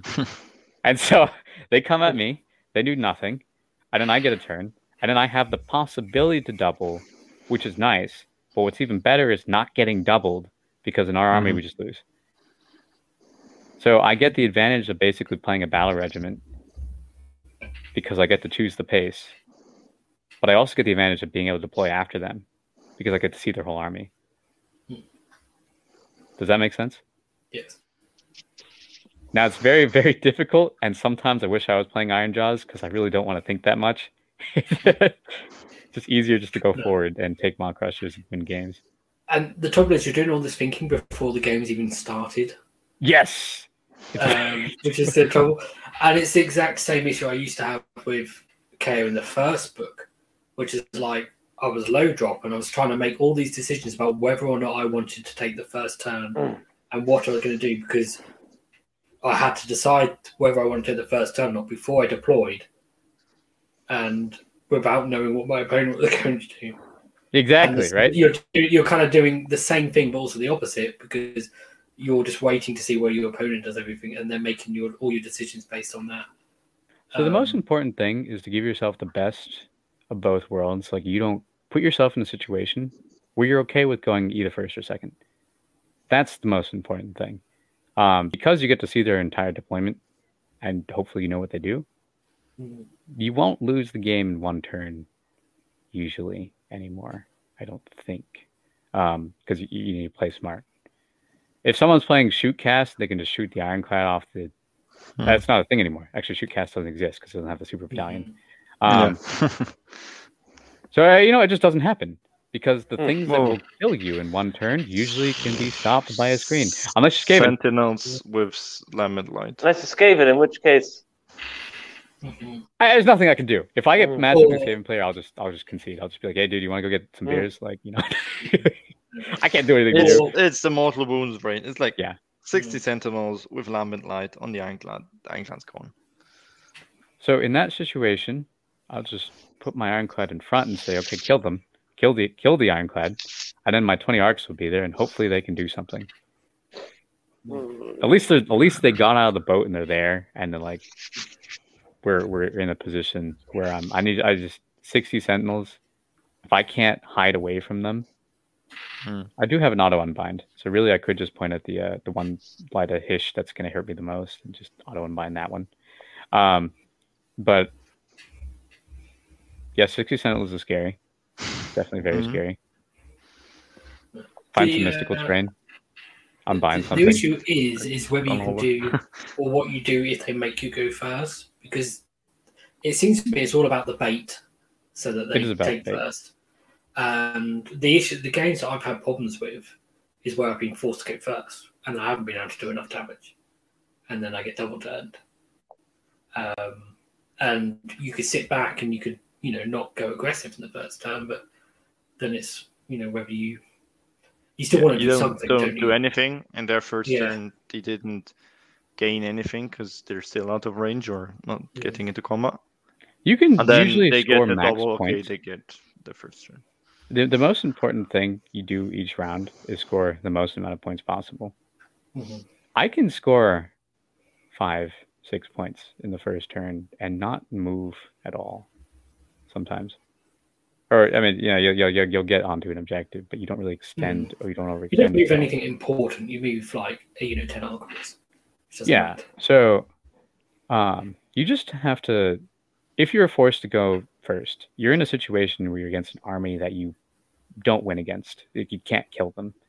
You can't really fight it, and you can't survive the damage. Give yourself the best possible chance of at least scoring the most amount of points. Because a lot of these, maybe against 60 Sentinels, I'll take Savage Spearhead. And I'll say, you know what? I'm never going to get to the other side of the board unless I go first. So if you give me first right now, I will score Savage Spearhead, and then I'll get ahead on points. And then next turn, I'll take Aggressive Expansion or Ferocious Advance. And then hopefully at some point in this game, I can take Broken Ranks. If you can just consistently, with 1 or 2 models, get through the game scoring max points every single battle round, because you can do that, you could win. You just kind of hope your opponent makes a mistake if they have a better matchup against you. I found with these kind of lists, it is pretty easy to just grab that 4 points, 5 points, 5 points every turn. Just hold 2 objectives, do a secondary. Hold 2 objectives, do a secondary, and just keep them off the other ones. You don't need to kill them. Various distractions. You could hold your objective, or you could come after my Ironclad over there, which is, popping some shots. Which is worth nothing. It bleeds no points. That's the thing. That's the greatest thing, actually, about the Ironclad. If they go out of the way to kill it, it's not a monster. Usually they don't take Slay the Warlord when they should. Sometimes the Admiral just dies getting out of the boat. because they weren't attacking the Admiral, so they wouldn't have taken him.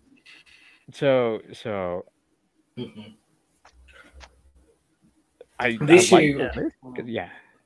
issue I've been having is if you take Flare Pistol, it really incentivizes you to go aggressive. And that was part of the reason why I put it in. It's like, well, okay, if I get made to go first, then I have this tool to, I can potentially kill something very important. But it's a trap. It's like it is a trap. It's a big trap, and the trouble is, if you don't use it, then it's like, okay, they're going to target your navigator. They're going to be targeting your navigator. If they know what Flare Pistol does anyway. But then, is that a bad thing? No, because it's like that came up. That came up. He was hitting my Flare Pistol constantly, put him down to 1 wound, and I was like, there's a reason why the Flare Pistol is here. I didn't actually use it. I didn't fire it a single time till turn 3. Because as long as the Gale Force stave was not being the main target of his attacks. Yeah. It's the same thing as you were just saying about the Ironclad, is they put all that effort into the navigator, then you're still scoring on objectives and stuff. They're not hitting the Ironclad. They're not hitting the Gale Force stave. They're not hitting the Admiral if they're really going for that navigator with a Flare Pistol. My list added it as a bonus. I know how it works without the Flare Pistol. I don't even need to fire it to get the kind of gameplay I want out of it. It's just the fact that it exists. It's like having a nuclear option. You don't need to fire it. It just exists. And so your opponent has to play around it. Yeah. Same with the Warp Lightning Vortex. I baited this guy into taking the first turn and killing my chemist.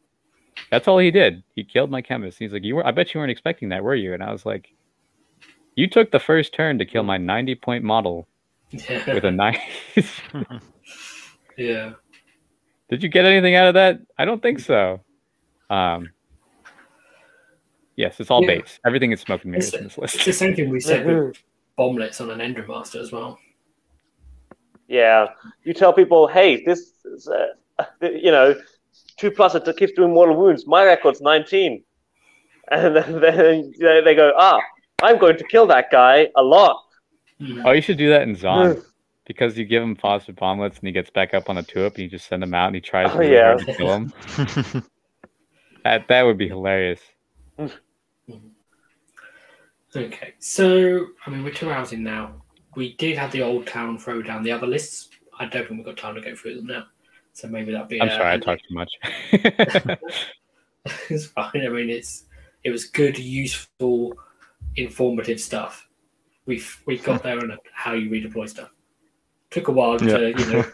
I need a way to draw, like, so we can go into a go into a blank screen. I can get control of the marker and just be like, okay, this is where this is. This is where you need to be. This is what's happening, and this is where we're gonna go. Well, we could probably make that work. I think I know a way we can do that in future shows. So possibly in future shows. I also need a mouse, because using the mouse pad for this is yeah, you try to do it on your phone, it won't work. So yeah, I don't think we'll look at any more lists. Carl, was there anything else about this list? Volley cannon will always fail you when you need it most. On average, I like it. I like it because I'll shoot it 3 times a turn. Sorry, 3 times a battle round. On average, it should do the damage it needs to. But when it matters the most, I had a Stonehorn coming at me. I had 3 wounds left. I just needed to, roll average. And I rolled a 7. Rolled a 7, and I was on 46. And I was like, well, this is where the pendulum swings back. So I love it. Volley cannon, I still think is a great take, but you have to be prepared and understand that if you rolled really well on the previous 2 sets, the third one's gonna suck. Yeah, I mean, I had the not with the volley cannon, but I had literally the quintessential thing with it with the 2 chemists in the same list. One of them rolled, I think it was a 16 for the 3d6 shots, and the next one rolled 4. It just happens. You average out eventually, but out of the 2 lists, do you think this one is better? Or I think it's if I was a better player, this would be a better list because it has all of the tools that I want to do what I want, and I also get inspired, which I don't know if you mentioned this. This is 45 points under. I could take Aether Wings, but the fact that I have inspired means that I can actually give +1 to wound on the Arcanaut Company to go to 3s and 3s. I can go +1 to wound on the Ironclad in the same phase to go 2s and 2s. Actually, yes, I can get to 2s and 2s if I put them on the ground, or if I get damned terrain, or yada yada yada. There's a lot of actually different things I could do here, and then Flare Pistol. I can have the opportunity to spike if I really need to, if the stars align. So this has more tools. Soul Snare Shackles is a great tool for somebody who knows the game more than I do. I will just kind of like throw it down and say, oh, it looks good. But this is a hard list to play because, like we said, you do need to have all of the game basically planned out from the beginning of the game. Taking something that's just Zilfin with 20 Thunderers, just blowing someone up in the first turn, it would be a lot easier. And maybe the way to go. The trouble is, it doesn't always work. And that's what Admiral Wills said in the chat, is he's struggling, having issues with super high save monsters. And that's the trouble, is if you do go for the 20 Thunderers in a ship, and it doesn't always work. So just keep them back. Just hold them back. This is the kind of list that just says, you know what? You got your scary god beast. I don't want to fight it. I will kill the rest of your army consistently. Circle the wagon. Yes, I will go all the way around you, and you'll hold 1 objective. I'll hold 2, because all I need to do is walk 6 guys onto an objective, because you count as 5. I think the issue with these lists is a lot of people can write these lists on paper, and then when it comes to playing them, it's a completely different kettle of fish. And your bloodlust can get the better of you, or your excitement in the heat of the moment, or it's just as you don't know your opponent's army well enough. That too. Sometimes the dice fail you. That's another thing. Yeah. You can do all the perfect moves in the world, and then you can just fail. I don't know, 1 in 36 chance. So you just roll. It's like, here, have 3+ armor saves in your Ironclad. Cool. 1s and 2s. Ironclad's dead. It happens. I played Phil the other day, and he had to make 11 4-up saves. Come on, was it? He made 10 of them. I was like, okay, that's it then. That's just the way that one's gone. It happens. It happens. Yeah.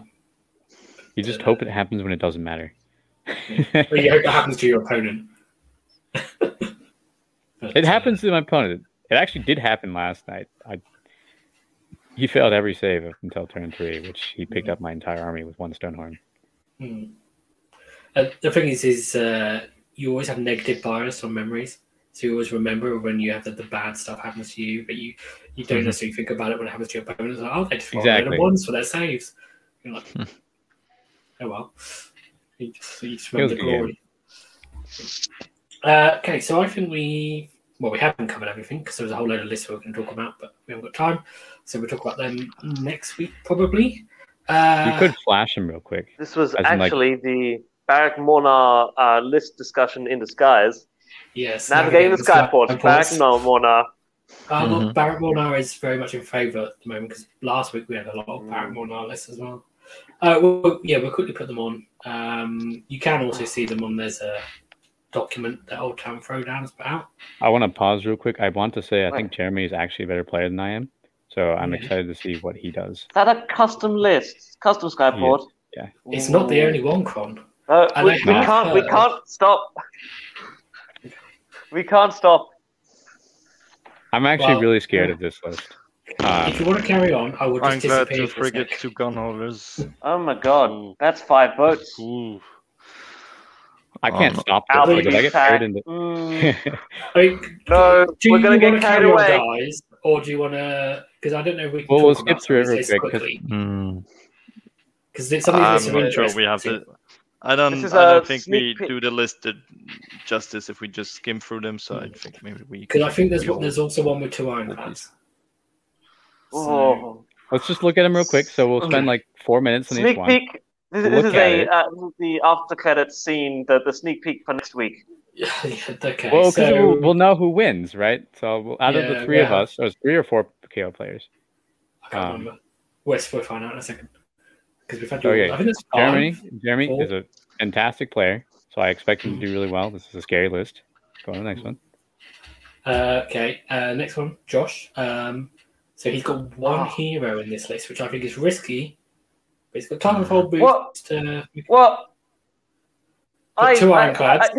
This is the list I came up with when we did our first list. This is the exact list that I came up with.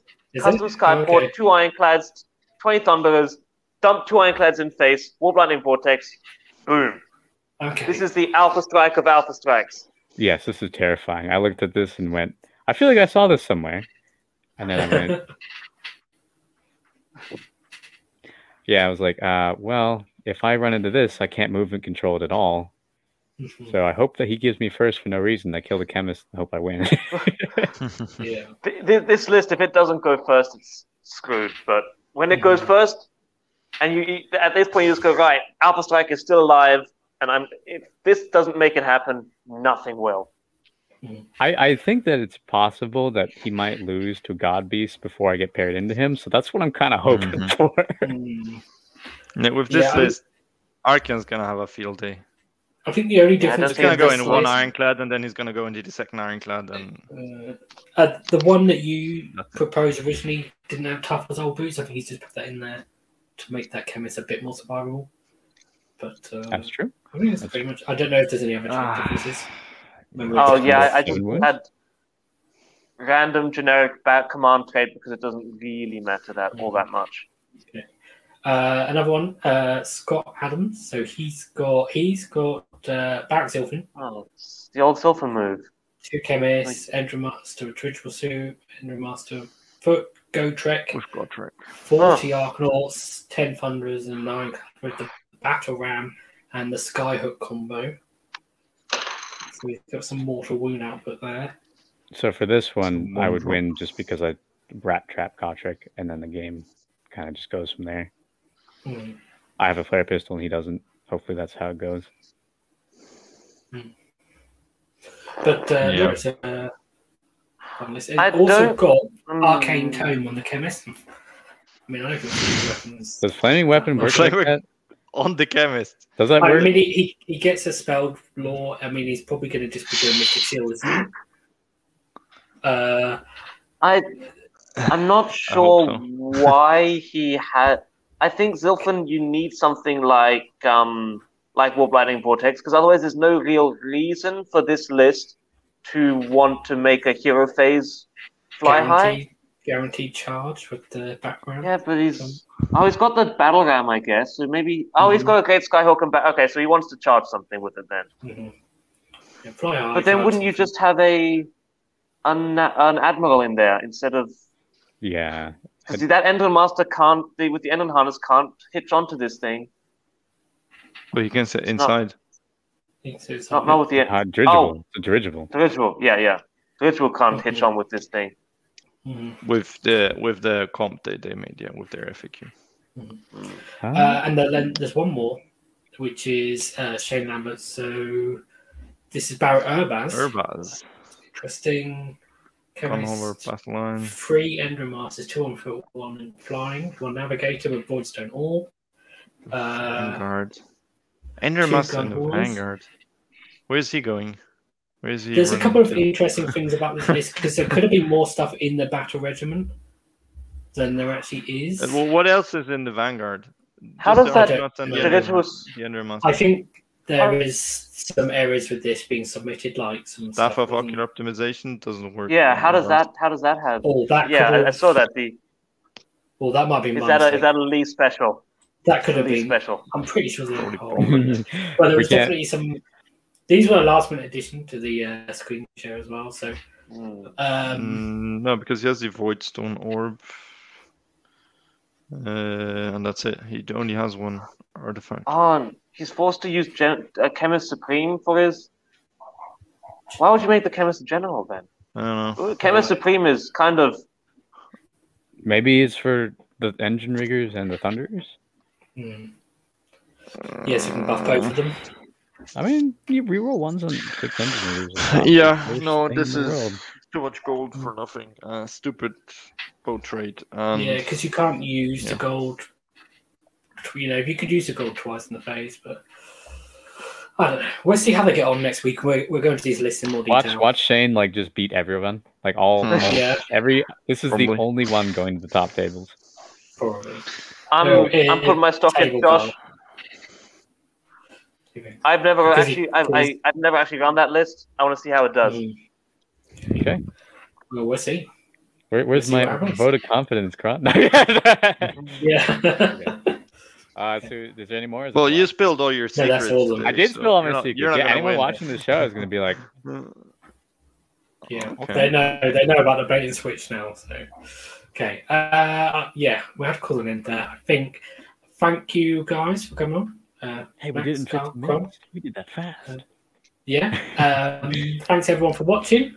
If you like the show, please hit like. Please subscribe for more AOS and KO content in the future. And we'll see you again next week, Skyfares. Bye. Till then.